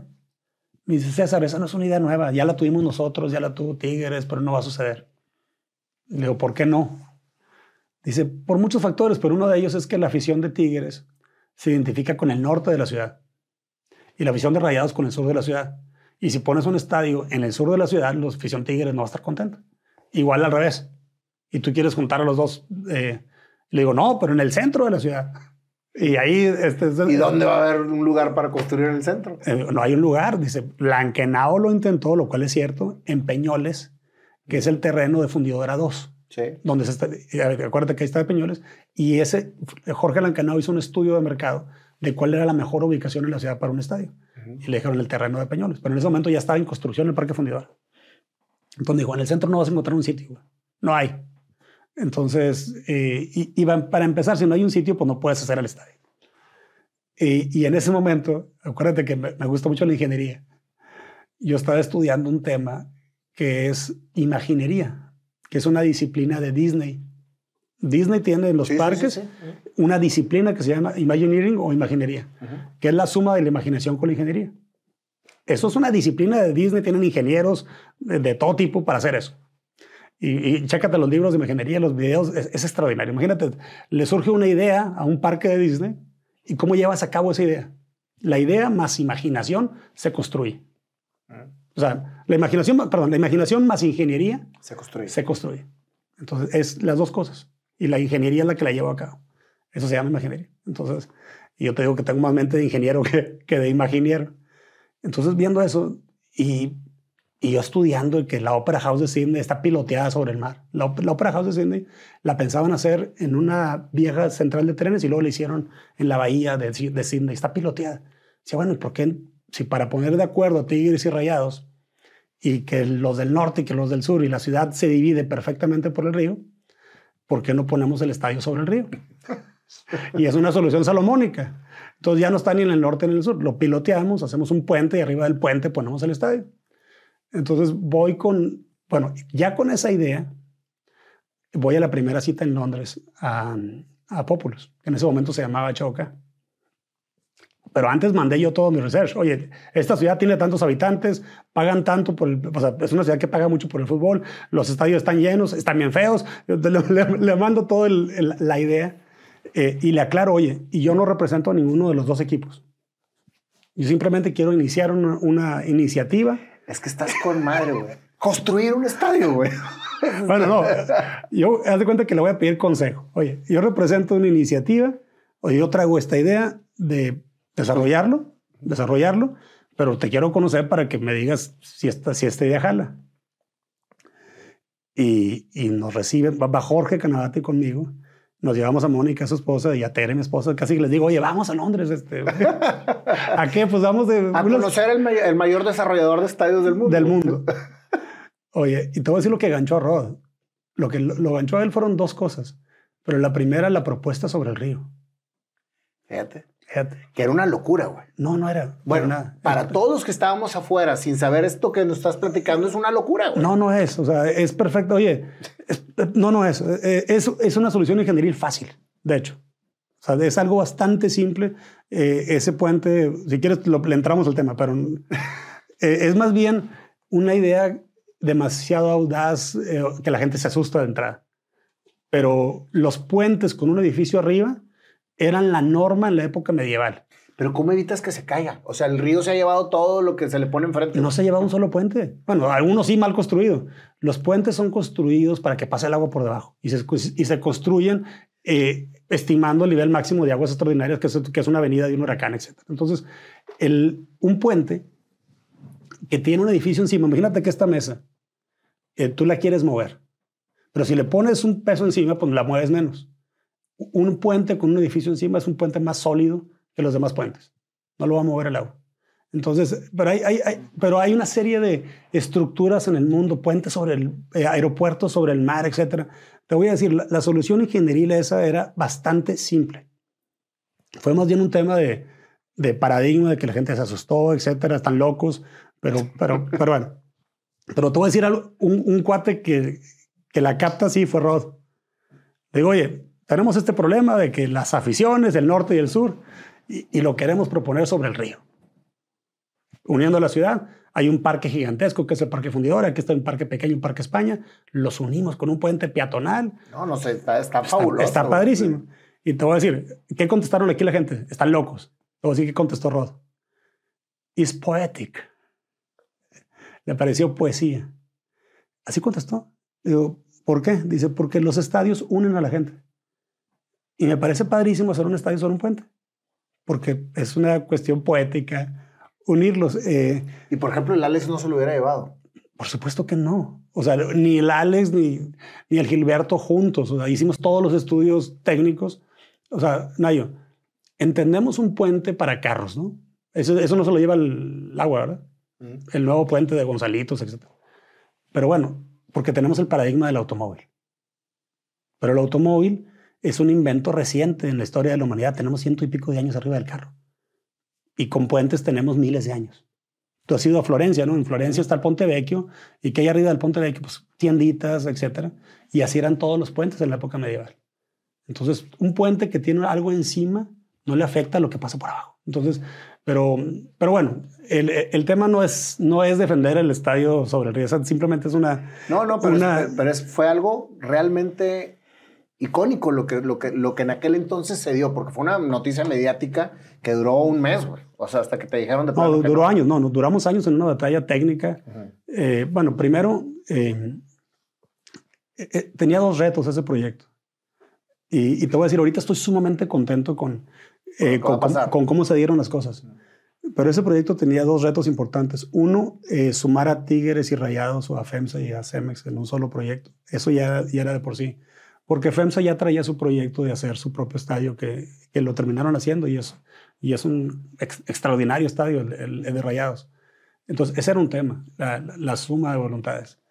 Y el otro tema, el paradigma, no tanto con la gente que dice se lo va a llevar la corriente. Es más bien el tema con los expertos que autorizan la obra en el tema de Conagua, que son los ingenieros que ellos tienen ciertas regulaciones, que nosotros presentamos todas las ingenierías y ya que no tuvieron argumentos para rechazarlo técnicos, empezaron con no, porque con argumentos absurdos. O sea, esto puede generar un precedente, esto puede... puras, o sea, se salieron del tema técnico y empezaron a postergarlo. Ven el año que entra, etcétera. Y nosotros jamás ofrecimos... nos insinuaban, no ellos, pero dicen, oye, los temas estos se arreglan. Nosotros decíamos, no, por ahí no va. Por ahí no va. Entonces, lo resolvemos de manera técnica. Dime qué requerimientos tienes ingenieriles y los cumplimos todos y contéstame. Y no contestaban. Entonces, ante tantos años, ¿nunca perdiste la fe de construirlo, César? Nayo, soy hijo de nogalero.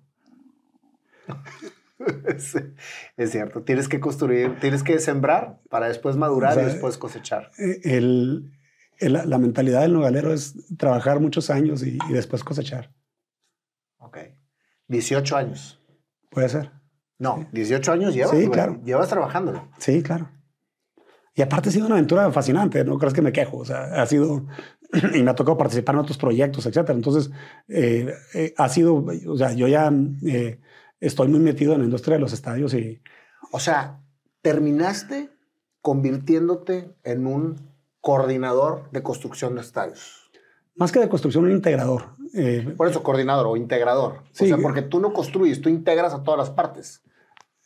Integramos a las partes, pero hay algo más interesante que eso antes de integrar, que es la visión de cambiar la manera que se desarrollan los estadios. Más que la coordinación, que sí la estamos haciendo, es una manera diferente de edificar los estadios. Platícame.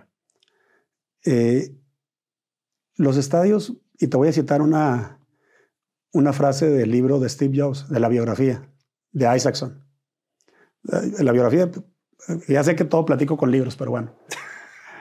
Hay un capítulo en la biografía de Steve Jobs que se llama Toy Story. La película Toy Story. Y ese capítulo, que aparte de Toy Story yo me sé los diálogos, porque cuando estaba Guillermo chiquito la vimos 20 veces, ya sabes que los niños la ven una y otra vez. Conozco muy bien la película Toy Story, entonces ese capítulo de Toy Story, te voy a decir que tiene que ver con los estadios. Cuando Steve Jobs deja Apple, lo corren de su propia empresa y ¿qué hace? Funda Pixar, la empresa para desarrollar películas animadas. Y le llega el guión de Toy Story a Steve Jobs y decía, perfecto, yo quiero hacer una película con Disney. Pixar es una startup, Disney es una empresota. Entonces déjame ir a proponerle a Disney que hagamos una película juntos. Porque yo sé que ellos van a tener todo el canal de distribución y yo voy a hacer una película con unos efectos extraordinarios animada. Pero tú vas a decir cómo le hace el pitch Steve Jobs a Disney, a los ejecutivos de Disney, lo platica en el libro. Va y les dice, mira, yo creo que los objetos tienen sentimientos. Y van a estar felices cuando son usados y tristes cuando no. Dice, un vaso, su propósito es contener agua. Y todos los objetos quieren cumplir un propósito. Entonces, esta es la historia de un juguete que va a dejar de ser usado. Y va a haber un drama gigantesco, porque al niño le dieron un juguete nuevo. Y cuando este objeto pierde su utilidad, va a sentir vacío. Se va a sentir vacío. Le dicen, padrísimo. Y esa es la historia de Toy Story.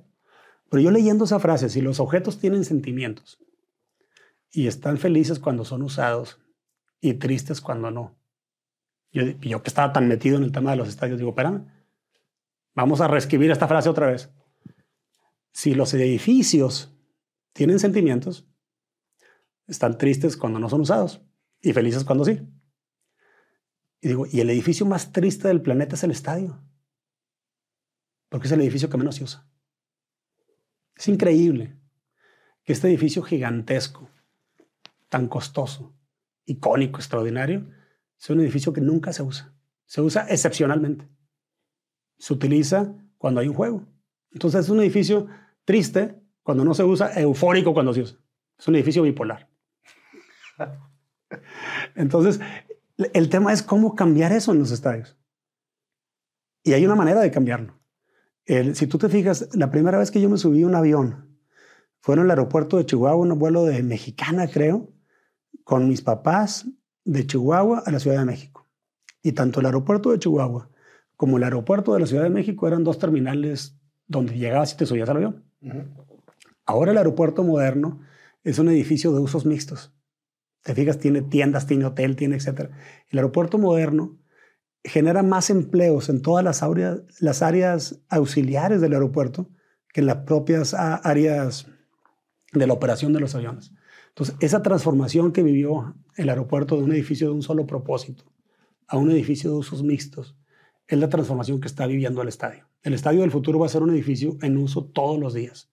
No puedes construir esos gigantescos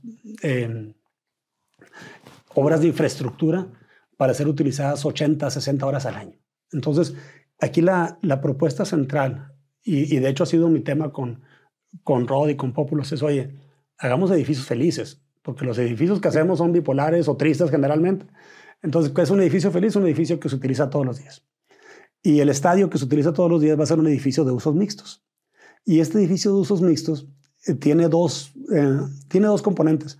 Para empezar, y técnicamente se le llama multipropósito, y la otra palabra de usos mixtos. Multipropósito es que se jueguen diferentes deportes, diferentes espectáculos, etc. Ya no puede haber un estadio que se haga para un deporte, para un equipo, que nomás para eso. Tienes que utilizarlo para muchas diferentes. Yo aquí el ejemplo que pongo es que tiene que ser una navaja suiza, la grada. La quitas, la pones, la desarmas porque sacas el desarmador, sacas las diferentes, las pinzas, etc. Entonces, un estadio tiene que tener múltiples usos en la grada. Pero el otro componente fundamental es, oye, ¿y qué pasa cuando no hay evento? Entonces, el edificio tiene que ser un edificio que tiene oficinas, que tiene hotel. Me fascina a mí la combinación de hotel con estadio y también la combinación de oficinas. Imagínate, tú puedes trabajar en el estadio porque vas a utilizar el estacionamiento en todos los tiempos muertos del estacionamiento del estacionamiento cuando se utiliza para el estadio. Entonces, aquí la premisa fundamental es desarrollar estadios de una manera diferente desde el punto de vista de sostenibilidad económica. Y la sostenibilidad económica es que el edificio genere estos diferentes ingresos a través de sus diferentes componentes para que no tenga que ser pagado con un boleto o con recursos públicos. Entonces, y el otro componente que creo que es mi tema más donde somos más decididos a cambiar en el tema de la industria de los estadios es la parte de inclusión en todos los aspectos, pero te cito un ejemplo. Los estadios han sido discriminatorios de la mujer en la historia de la humanidad, en la historia de los estadios, y lo siguen siendo hoy. ¿Por qué? Porque no están diseñados para hombres principalmente. No tienen baños suficientes, no tienen vestidores para mujeres, etc. Entonces, en los temas de inclusión, tú tienes que pensar, oye, vamos a diseñar un estadio que brinda, que está diseñado para todos. Y al diseñarlo para todos, piensas en diferentes aspectos que en algunos edificios se piensa, pero en los estadios aún. Yo acabo de estar en un evento de industria de estadios en Dubái hace un mes y hablábamos del tema de inclusión, y yo hablaba del tema de inclusión de mujeres. Y hablaba de la necesidad de meter más baños de mujeres en los estadios. No se diseñan para eso. Entonces, los estadios tienen que tener, haz de cuenta, lo que te diga la norma, multiplícalo por 4, y esos son los baños de mujeres que tiene que tener un estadio. Por poner un ejemplo, vestidores de mujeres. Y un tema que platicábamos precisamente ayer, porque mucha gente piensa que los temas de inclusión son solamente las sillas de ruedas, de que tengas acceso. Por supuesto que los tienes que tener, y por supuesto que tiene que haber esa inclusión en las personas que tienen una movilidad reducida, que están en sillas de ruedas. Por supuesto que tienen que ser. Pero hay otros aspectos importantísimos. Por ejemplo, un estadio moderno tiene que tener un lugar silencioso, una cámara silenciosa en el estadio. Para personas con Asperger o personas con autismo, tú generas en el estadio una sala donde está aislada del ruido. Entonces ves el partido, pero no tienes Tú sabes que el resto de la gente, que lo que queremos es ruido, pero hay gente que no. Entonces tienes que diseñar para ellos. Y otro tema que te digo que precisamente ayer lo mencionábamos, es que los estadios también discriminan a las personas con sobrepeso, por ponerte un ejemplo. ¿Por qué? Porque una persona con sobrepeso no cabe en la butaca. Entonces, y eso se puede arreglar. Y hay muchas personas que tienen, y aquí no estoy hablando de un tema de nutrición, estoy hablando de simplemente el hecho de que tiene una persona, todas las personas, el derecho de ir a ver el espectáculo. Entonces, ¿Cómo se soluciona eso? Pues hay metodologías súper simples que ya están en uso. Por ejemplo, yo mencionaba que el estadio de los Vaqueros de Dallas, las butacas no están atornilladas al concreto, sino están puestas en un riel, donde ahí se pone. Pero esas butacas se pueden desatornillar y cambiarles el size, la separación que tienen. Eso lo hicieron para aumentar la capacidad del estadio en el caso del Super Bowl. Entonces imagínate que en la fila donde hay 24 butacas, las apretaron para que cupieran 27. Esa fue la estrategia de Vaqueros, pero nosotros lo estamos utilizando la misma tecnología, pero para el punto de vista contrario.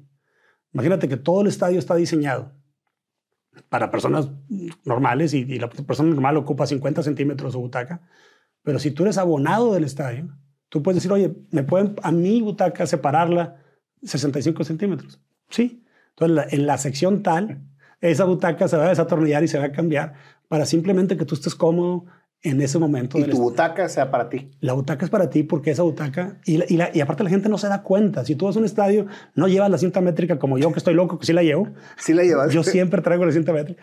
Nadie llega a un estadio con cinta métrica a medir la separación de butacas y medir la fila.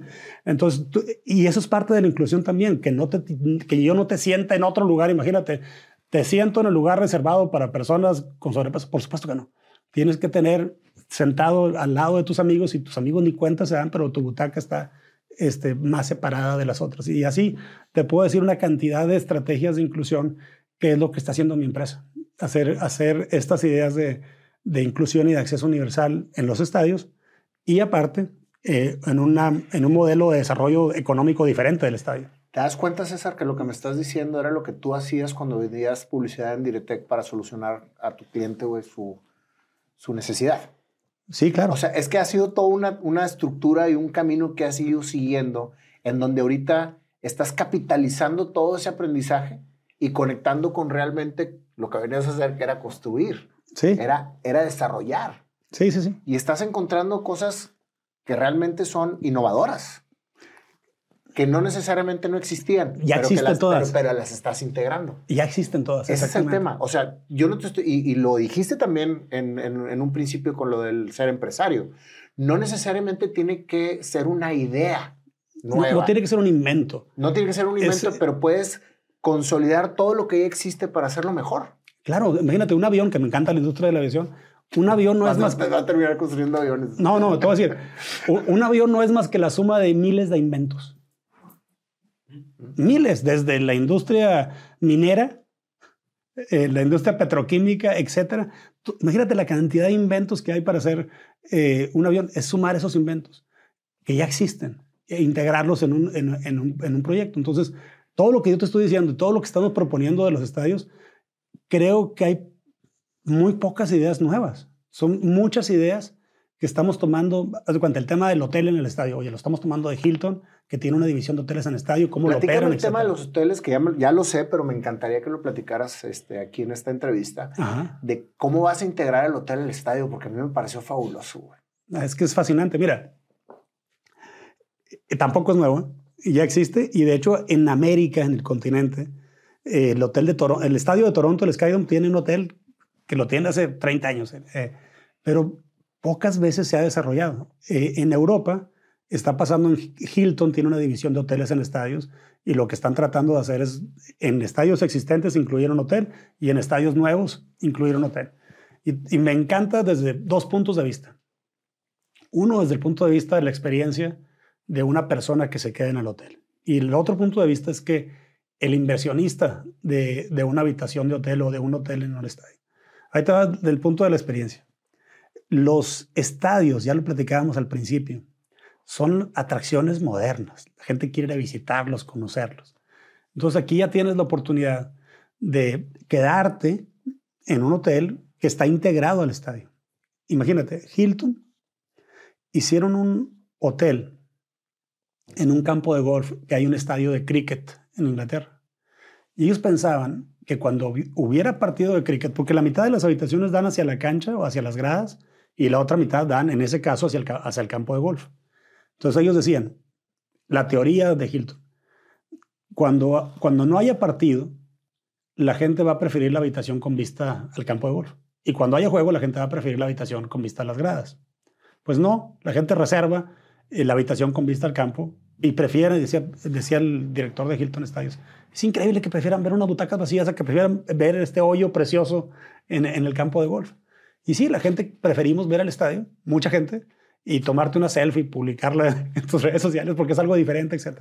Entonces hay ese imán que tiene el estadio, a la gente le gusta quedarse, te sientes parte de esta situación diferente, única. Pero también estas habitaciones tienen balcón hacia la cancha y el balcón, imagínate que es una habitación con vista al mar que tiene un balcón, pero este balcón tiene butacas.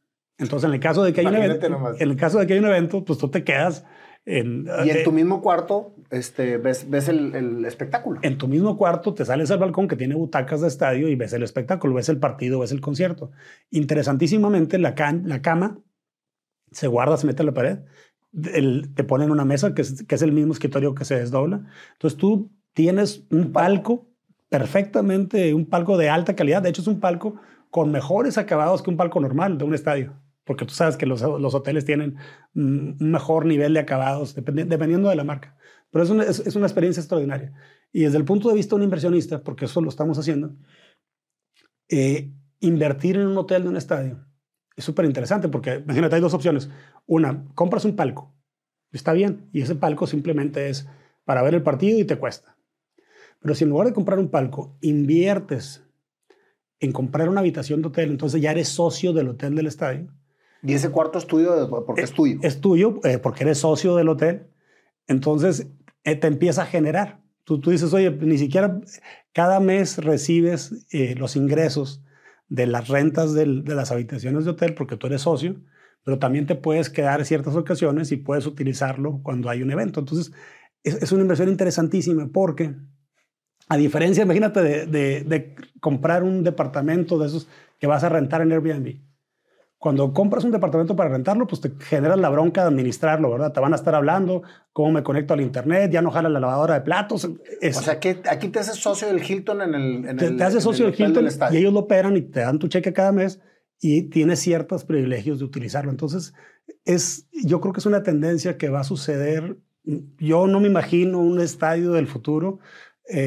Sería un caso extraordinario que no tenga un hotel porque todos tienen, y aparte cuando hay juego pues tienen habitaciones totalmente vendidas y a un precio más alto. Entonces es extraordinario cómo está cambiando la industria. Y eso es lo que estás proponiendo tú en tus estadios. Correcto. O sea, en este momento en Mérida estamos desarrollando un estadio que a mí me fascina arquitectónicamente. De hecho, Mérida es una ciudad que me encanta. Segura, deliciosa literalmente. Y el estadio de Mérida va a ser el primero con hotel en América Latina. O sea, esto ya se volvió una realidad, César. O sea, Sí, lo que empezó claro, como un juego de ideas y la que fue alimentándose, etcétera, y ahorita ya es una realidad. por supuesto. Y todavía no empiezas el primer, o ya empezaste el primer estadio. Ahí te va.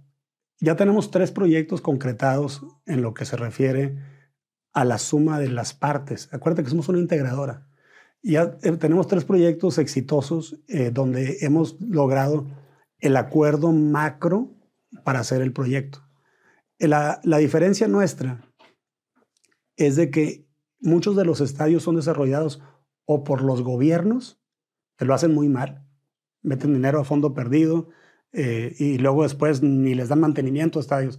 Y el otro desarrollador general de estadios son los equipos que lo van a utilizar. En este caso, nosotros somos un integrador donde sumamos la voluntad del gobierno, que necesita, a veces ponen el terreno, etc. Es muy importante la participación del gobierno de la ciudad o del estado donde se va a construir. Sumamos la voluntad del equipo que lo va a utilizar. Oye, ¿tú qué requieres? ¿Cómo le hacemos para que te vaya mejor, etcétera? Sumamos la voluntad de los inversionistas. Integramos a los arquitectos. Integramos a los mejores expertos de cada una de las áreas para hacer un estadio. En esa integración, que es a lo que nos dedicamos, ya tenemos totalmente armado y firmado un proyecto en Italia, en Verona, y que ese proyecto en particular se diseñó para dos equipos de fútbol. Uno de ellos quebró en la pandemia. Entonces, en el proyecto de Verona tuvimos un tema con la pandemia, pero es un proyecto que ahorita está reactivado y es una ciudad que me fascina. O sea, es otra ciudad que te puedo contar historias sobre Verona. El estadio de Mérida estamos ahorita en etapa de permisos de construcción.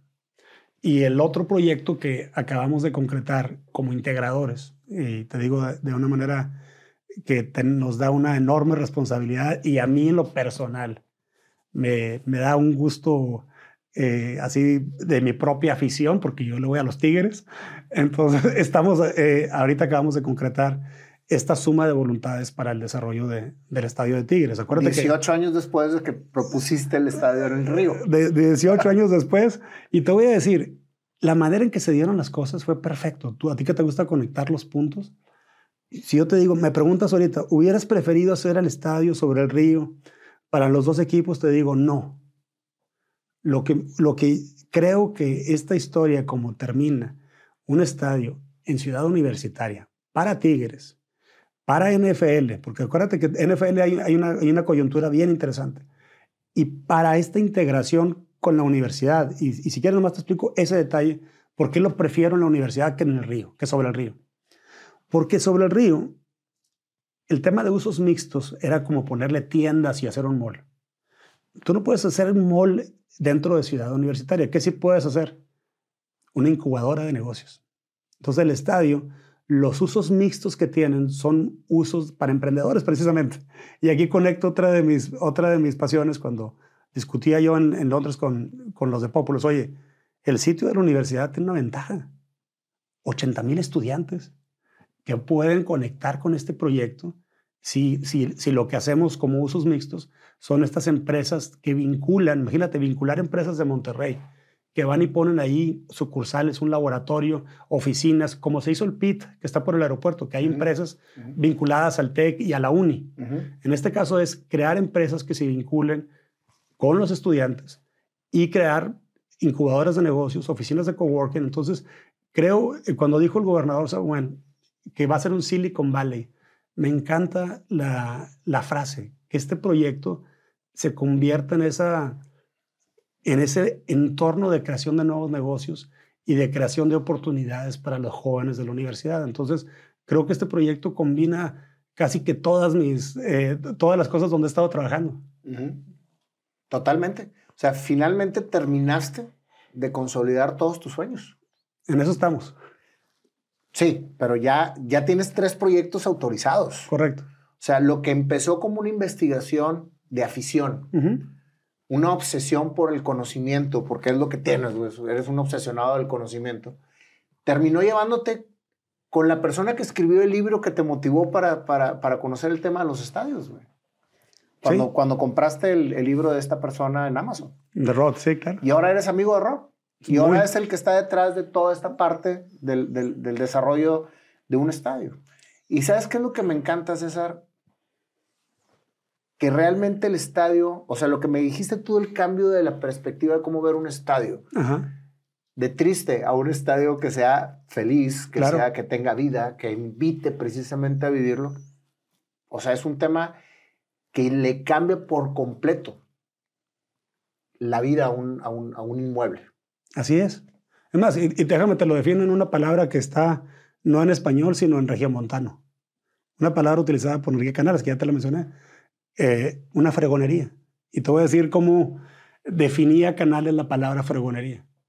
Algo hecho con mucho esfuerzo, hay que fregarse, decía. Algo hecho con mucho esfuerzo, conscientemente, para que sea superior a lo muy bien hecho. Y eso es una fregonería. Fíjate nada más. Algo superior a lo muy bien hecho. ¿Cómo te sientes, César? Muy contento. Después de todo lo que has luchado, porque yo empecé esta charla diciendo, yo entrevisto gente que ha encontrado el éxito haciendo lo que le apasiona. Y tú terminaste, ¿sí?, haciéndolo. Aunque todavía no sea una realidad y esté hecho, todo el camino que has seguido ha alimentado precisamente esa pasión. Y te estás enfocando a hacerla. Y nadie te ha parado. Absolutamente nadie te ha parado. Y vaya que has tenido muchos baches. Ah, claro. Pero sin esos baches no hay motivación para seguir perfeccionando la idea. Yo creo que los baches es precisamente lo que te hace detenerte y decir, ok, ¿por qué? Claro, a ver, Nayo, si se hubiera hecho esto hace 15 años, yo no sabía del problema de los baños de mujeres en los estadios, por decir algo. Yo no sabía de la cámara silenciosa para las personas que padecen autismo en un estadio. No sabía, se hubiera hecho sin eso. Yo no sabía del problema que tiene una persona con sobrepeso en un estadio. Hay una serie de cosas que hemos ido aprendiendo en estos años que era necesario pasar por ese aprendizaje en demasiados temas, nomás en edificación sostenible, que es la parte de energía, materiales, transporte, conectividad, agua, tan importante ahorita en Monterrey.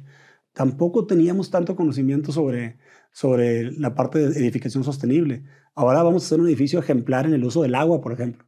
Y el uso del agua creo que es uno de los temas más importantes de la humanidad. No solo Monterrey, es un tema. Entonces, yo creo que tenemos que vivir todos estos, no le llames, el tiempo que ha pasado ha sido perfecto. Porque nos ha llevado a este aprendizaje y a estas conexiones con personas bien interesantes, porque hay una serie acuérdate que estamos conectando a una serie de empresas, a una serie de personas que son unos tipos extraordinarios que antes no conocíamos. A Rod sí, pero por si te doy un ejemplo, hay una empresa alemana que se dedica a ingeniería climática y ellos están trabajando en los estadios de Qatar para que no se calienten tanto durante el juego. Eso no existía hace 10 años. Y ahora está la ingeniería climática para hacer que el estadio, tú vayas un día de verano y no tengas tanto calor. Entonces, imagínate integrar y descubrir a todos estos personajes que se han ido sumando al proyecto. Entonces, era necesario pasar por eso. Totalmente. Y lo que acabas de mencionar ahora, específicamente con el estadio de los Tigres, que estás integrando precisamente un laboratorio de nuevos empresarios. Estamos haciendo una gran incubadora de negocios vinculada a la universidad, porque aquí el componente importante es la universidad. O sea, la universidad tiene que, y los jóvenes universitarios, la comunidad universitaria, y es lo que queremos crear imagínate que un estadio se mide no solo por la cantidad de eventos que ha habido ahí, pero que también lo puedas medir por la cantidad de empresas que han sido incubadas, que han sido creadas en ese entorno. Sería una historia fascinante. No, y lo que me acabas de decir, por ejemplo, de los hoteles, de que cada inversionista sea dueño del cuarto y aparte de tener un cuarto, tiene un palco. O sea, tiene un palco y tiene un cuarto que le deja dinero. Imagínate, te voy a decir una frase que me encanta. Para inversionistas dicen, hay que hacer que tu dinero trabaje para ti mientras duermes. ¿Está bien? Déjame, te la llevo a otro nivel. Imagínate que tu dinero trabaja para ti mientras otros están durmiendo. y eso es ser socio de un hotel. Y en este caso, ser socio de un hotel que está dentro de un estadio yo creo que es aparte de ser una muy buena inversión desde un punto de vista inmobiliario, yo creo que cumple otro propósito. Acuérdate de la escala que aprendimos en la escuela de las necesidades de Maslow, que primero están las necesidades básicas, etc. Primero arriba está trascender. Y yo creo que cuando participas de alguna manera en un proyecto de estos, satisfaces esa parte alta de las necesidades que tenemos de trascender. Y yo creo que cualquier persona que participa en un proyecto así, de cierta manera es un boleto para trascender. No nomás un inversionista, el proveedor de materiales, el que trabaja ahí, todas las personas en la cadena productiva, yo creo que estamos comprando un boletito para trascender. No me queda la menor duda. Y ¿cuáles de los tres de Verona, de Monterrey y de Nuevo León y de Yucatán, con cuál vas a arrancar primero? Yucatán. Yucatán ya arranca. Yucatán estamos en una etapa final de permisos de construcción. Y hay una situación con los estacionamientos del estadio por la ubicación donde está. Estás en Montejo, ¿verdad? Estamos en la parte norte de la ciudad. Y te voy a decir algo, aquí hay un cambio de paradigma otra vez. La gente se imagina que el estadio tiene que estar afuera de la ciudad rodeado de 30 hectáreas de estacionamiento, como eran los estadios de los 60s y los 70s. El estadio moderno es un estadio integrado a la ciudad. Y en uno de los temas de sostenibilidad tienes que reducir la cantidad de estacionamientos, porque también tienes que reducir el uso del automóvil. Entonces, en los estadios modernos utilizan los estacionamientos vecinos para que no... Cada estacionamiento adicional que tú construyes en una ciudad es hacer la ciudad más calurosa, porque empiezas a generar esos kilómetros o esas hectáreas de concreto o de pavimento que van a hacer la ciudad menos permeable y más calurosa. Aparte de que los estacionamientos son un problema ambiental enorme. Entonces, Se tiene que reducir la cantidad de estacionamientos. Acabo de estar en Dubái, en un evento de estadios el mes pasado, en la nueva arena de Dubái. Es una arena preciosa. Y esa arena es de 17,000 personas y le hicieron con 1,100 cajones de estacionamiento. Y eso es uno de los temas claves. Y dijeron, oye, lo que pasa es que estamos a walking distance porque está céntrica la arena, porque ese es otro de los temas claves. Estamos muy cercanos caminando al mall de Dubái, que tiene 7,000 cajones de estacionamiento. Y lo que estamos diciendo es, si vienes en coche, algunos coches se estacionan aquí y otros utilizan los estacionamientos existentes que están en la zona, porque si no tendrías que construir una cantidad de estacionamientos que nunca se van a usar, más que ocasionalmente. Y otra vez es la mancha de carbono para que no se use. Entonces, los estadios modernos están integrados a la ciudad. Y la propuesta en Mérida es un estadio que tiene cajones de estacionamiento y tiene casi 2,000 cajones, pero la ventaja que tiene es que está en una zona que hay 9,000 cajones de estacionamiento en plazas vecinas, en las cuales se benefician cuando hay un evento. Casi todos los estadios de béisbol de grandes ligas están en el centro de la ciudad. Ve el nuevo estadio de Houston, por ejemplo, el Minute Maid. Sí. Y el Minute Maid, todos los estacionamientos vecinos rentan y se benefician con el pago del estacionamiento, y no solo se benefician con el pago del estacionamiento, esos vecinos se benefician también con el consumo. La gente llega, va a los bares, a los restaurantes, vecinos. Sí, no, generas una derrama económica. Entonces, ese es el planteamiento de Mérida. Estamos en esa última etapa de que el sitio del estadio, que es un sitio extraordinario, va a cambiar a Mérida para bien. Ese proyecto le va a permitir tener fútbol de primera división, le va a permitir atraer béisbol de grandes ligas y todo tipo de eventos en una ciudad que como oferta turística es extraordinario. Entonces, nuestro plan ahorita es arrancar con Mérida y que es el proyecto más avanzado que tenemos. Y Nuevo León ya está autorizado también. Y Nuevo León está, pues, tuviste el anuncio, hay un anuncio de altísimo poder de las partes que se pusieron de acuerdo. Estamos hablando aquí de que Tigres o Sinergia es una institución muy importante en el fútbol a nivel mundial, no solo a nivel México. Cemex, que la respalda, es una empresa de las más importantes de América Latina, te podría decir, una empresa global. Estamos hablando de la universidad, una institución importantísima, educativa a nivel nacional, el gobierno del estado de Nuevo León, el estado más próspero del país. Entonces, el municipio Populus, estamos hablando de que es el poder de las diferentes... Está puesto de acuerdo. Que están puestos de acuerdo. Es un proyecto imparable, te podría decir. ¿Qué papel ha jugado tu familia directa, Tere, y tus hijos en toda esta locura, que realmente es una locura para los que lo vemos de afuera, que no estamos involucrados en todo lo que tú sí entiendes? Mira, yo creo que aquí la heroína es Tere. Tere es la heroína, me ha apoyado. Y no ha sido fácil, porque, como tú lo has dicho, ha sido un camino largo y difícil. Tere es, como te dije, una mujer extraordinaria que todos los días quiero merecerla. Y ha sido fundamental. Viajo mucho, he estado muchos cientos de días fuera de casa. Y siempre me ha apoyado, jamás me ha reclamado, jamás ha sido un apoyo fundamental. Yo creo que aquí hay 3 héroes en esta historia, en mi historia personal. En un estadio hay cientos de héroes, Entonces, va a haber todos estos personajes, muchos de ellos desconocidos. Para hacer un estadio necesitas 100 o 1,000 héroes que lo hagan posible. Pero en mi historia personal, yo te podría decir que mis héroes son mis papás y Tere, mi esposa. Que son los que han hecho y los que me han sostenido a ser lo que soy.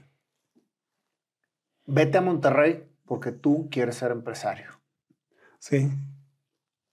Terminamos esta charla que es muy, muy, muy emotiva, César. La verdad de las cosas es que siempre te he admirado mucho. Desde que te conocí, fuiste una persona muy impactante en mi vida y que me generó siempre mucha motivación. Te puedo decir que fuiste quien me especializó en enseñarme a vender. Wow. Y la verdad es que a mí me encantan las ventas. Pero me veniste a especializar con tu metodología, que en aquel entonces nos infundaste, y también aquí está Laura presente, que también estuvimos juntos en esa. Más o menos la misma historia. O sea, aquí está la heroína de mis logros. Pero realmente escucharte, César, después de tantos años, el que todo lo que te has imaginado lo has hecho y lo has creado, güey. platicábamos el martes que cenamos. Soñar, querer y crear, güey. Claro. O sea, tú lo llevas perfectamente bien porque terminas creándolo, güey. Y no he conocido una persona, y te lo digo con toda la honestidad, que se le ocurran cosas tan locas, güey, y que para que la gente diga, voy a dedicar a construir estadios, güey. Y estés construyendo estadios, güey. O sea, estés atrás de ese sueño.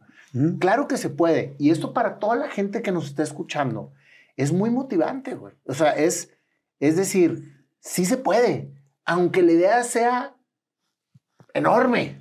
Claro. Creyéndola, güey, estudiándola, sumando voluntades. Haciéndote experto. Por eso yo decía, para mí lo más importante es antes de empezar cualquier proyecto, hazte experto, güey, en lo que vas a crear. Claro. Para que todo lo crees desde una perspectiva diferente y no nada más el ahí se va. De acuerdo, 100%. Muchísimas gracias, César, por esta extraordinaria historia. A ti, Nayo. Sí, la disfruté muchísimo porque estoy con mi amigo, con alguien que admiro mucho y te lo reitero. Igualmente, Nayo. Qué placer. Y pues vamos a ver qué canción te vamos a sacar en este momento para que veas que sí es real. A ver qué nos trae el Panda con esta gran historia que nos acabas de contar, mi querido César. Pásale, mi querido Panda. ¿Cómo estás, Nayito? ¿Cómo estás? César, ¿Cómo estás? Ya estoy inspirado. Ya está. Oye, ya te compraste un chaleco nuevo, ¿verdad? Este es prácticamente, se lo fusilé a los reporteros y a editores, fotógrafos, estilistas. ¿Y vas a poner aquí Panda o qué le vas a poner? Es el nuevo look ya. Es el nuevo look de sí, Panda. Ya nada más para estar así como de tramoya, como un mono así. Te platico que esto es completamente improvisado, como lo que estás viendo ahorita. Fue una entrevista de casi 2 horas. Wow. Con muchísima información. Y la canción va a durar como 1 hora y media. 1 hora y media más o menos. A ver, a ver cuánto nos dura, porque la canción más larga ha sido de 8 minutos. 12. Entonces, a ver cómo haces un resumen. Vamos a ver. Para empezar, no sé ni qué tono me va a echar, compadre. No sé ni qué tiempo le vamos a poner, pero vamos a ver qué sale. Dale.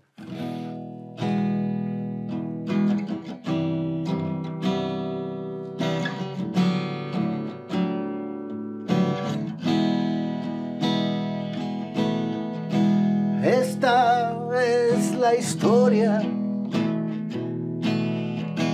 de un niño soñador.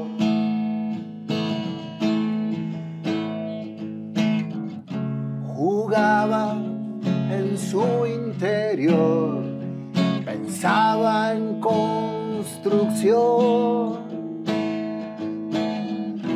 Muchos legos armaba, presas construía y un sueño él tenía que se creía. Así creció, grandes experiencias con papá y mamá, viajando por todas las ciudades, queriendo entender a papá y a mamá. Viajando en la combi, conociendo las ciudades, parándote en los estadios, el sueño creció. Un día a Houston llegaron el Astrodome. Te impresionó tanto que a tu madre le dijiste: cómprame una corbata, por favor, que esto es un sueño para mí. Entraste, te impresionaste y ahí todo empezó. El sueño iba tomando su camino. El tiempo pasó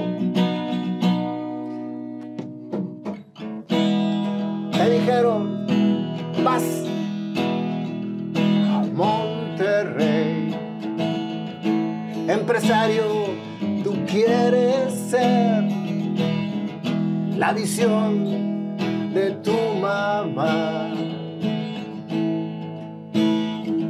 Aquí llegaste y entendiste cómo puede ser una gran ciudad con un estadio tan fatal. No puede ser que aquí se den partidos, no hay nada igual. La historia siguió, ingeniero civil empezaste, a los 7 meses lo dejaste, porque emprendiste, porque entendiste, porque el sueño comprendiste, direte, cabriste y nada se interpuso. Todo iba marcando una historia creada por ti.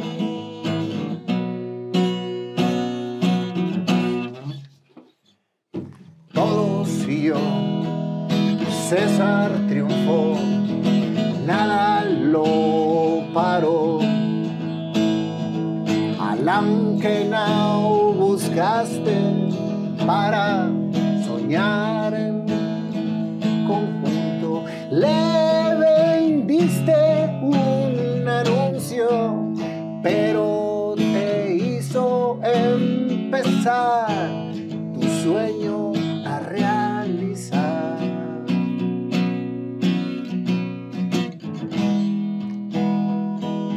Todo propusiste. Nadie te entendía, pero lo que tú querías era construir un estadio en el río Santa Catarina. Sobre. Que uniera a los 2 equipos. Te decían era una locura, pero convencido estabas de ese sueño. 18 años después de mucho experimentar y los tiempos de Dios aceptar, todo se empezó a dar. Te hiciste amigo de quien realmente expertise tenía en construir estadios. Se llamaba Roger. El que el libro aprendiste y terminaste conociéndote y aprendiendo. Y todo se fue uniendo para ahorita terminar consolidando tu idea.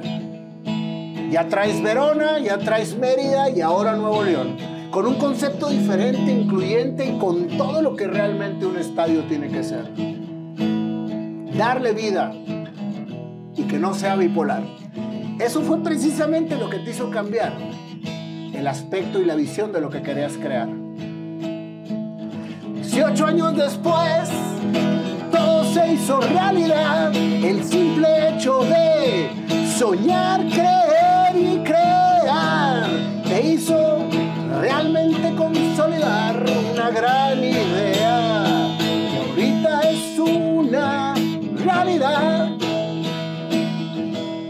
Acompañado de tu mujer, que desde el inicio te hizo creer. Tu familia y tu madre, tu padre, tu mayor admiración.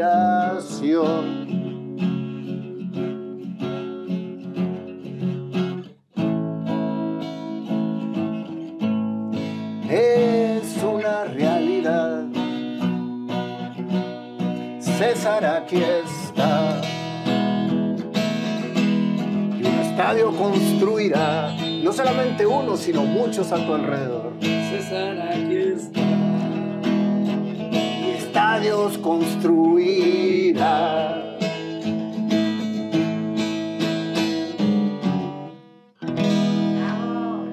Bueno,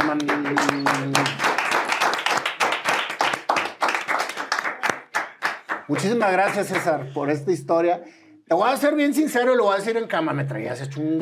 O sea, no di con tono, no di pie para nada. Necesito leer el libro. No, oye, muchas gracias, César. La verdad es que... Gracias a ti. Te voy a decir una cosa, Gracias. Tuve que hasta recitar un poema porque no entré en tema contigo, nunca en tiempo. Pero es la güey, única, es la única que te has aventado con una recitada. 165 canciones y nunca me ha hecho batallar tanto. ¿Y sabes qué, güey?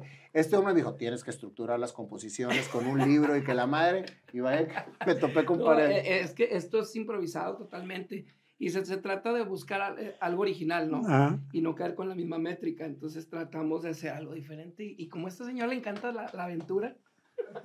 Bueno, la verdad es que fue algo bien diferente. Nunca me había pasado en 165 canciones que llevamos Siempre hechas. hay una primera vez. Pero todas las disfrutamos. Porque aquí realmente la rola se trata de que se inspire en el momento y que no sea absolutamente nada preparado como lo viste que era. Claro.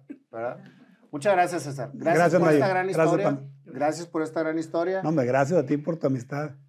No, gracias a ti, güey.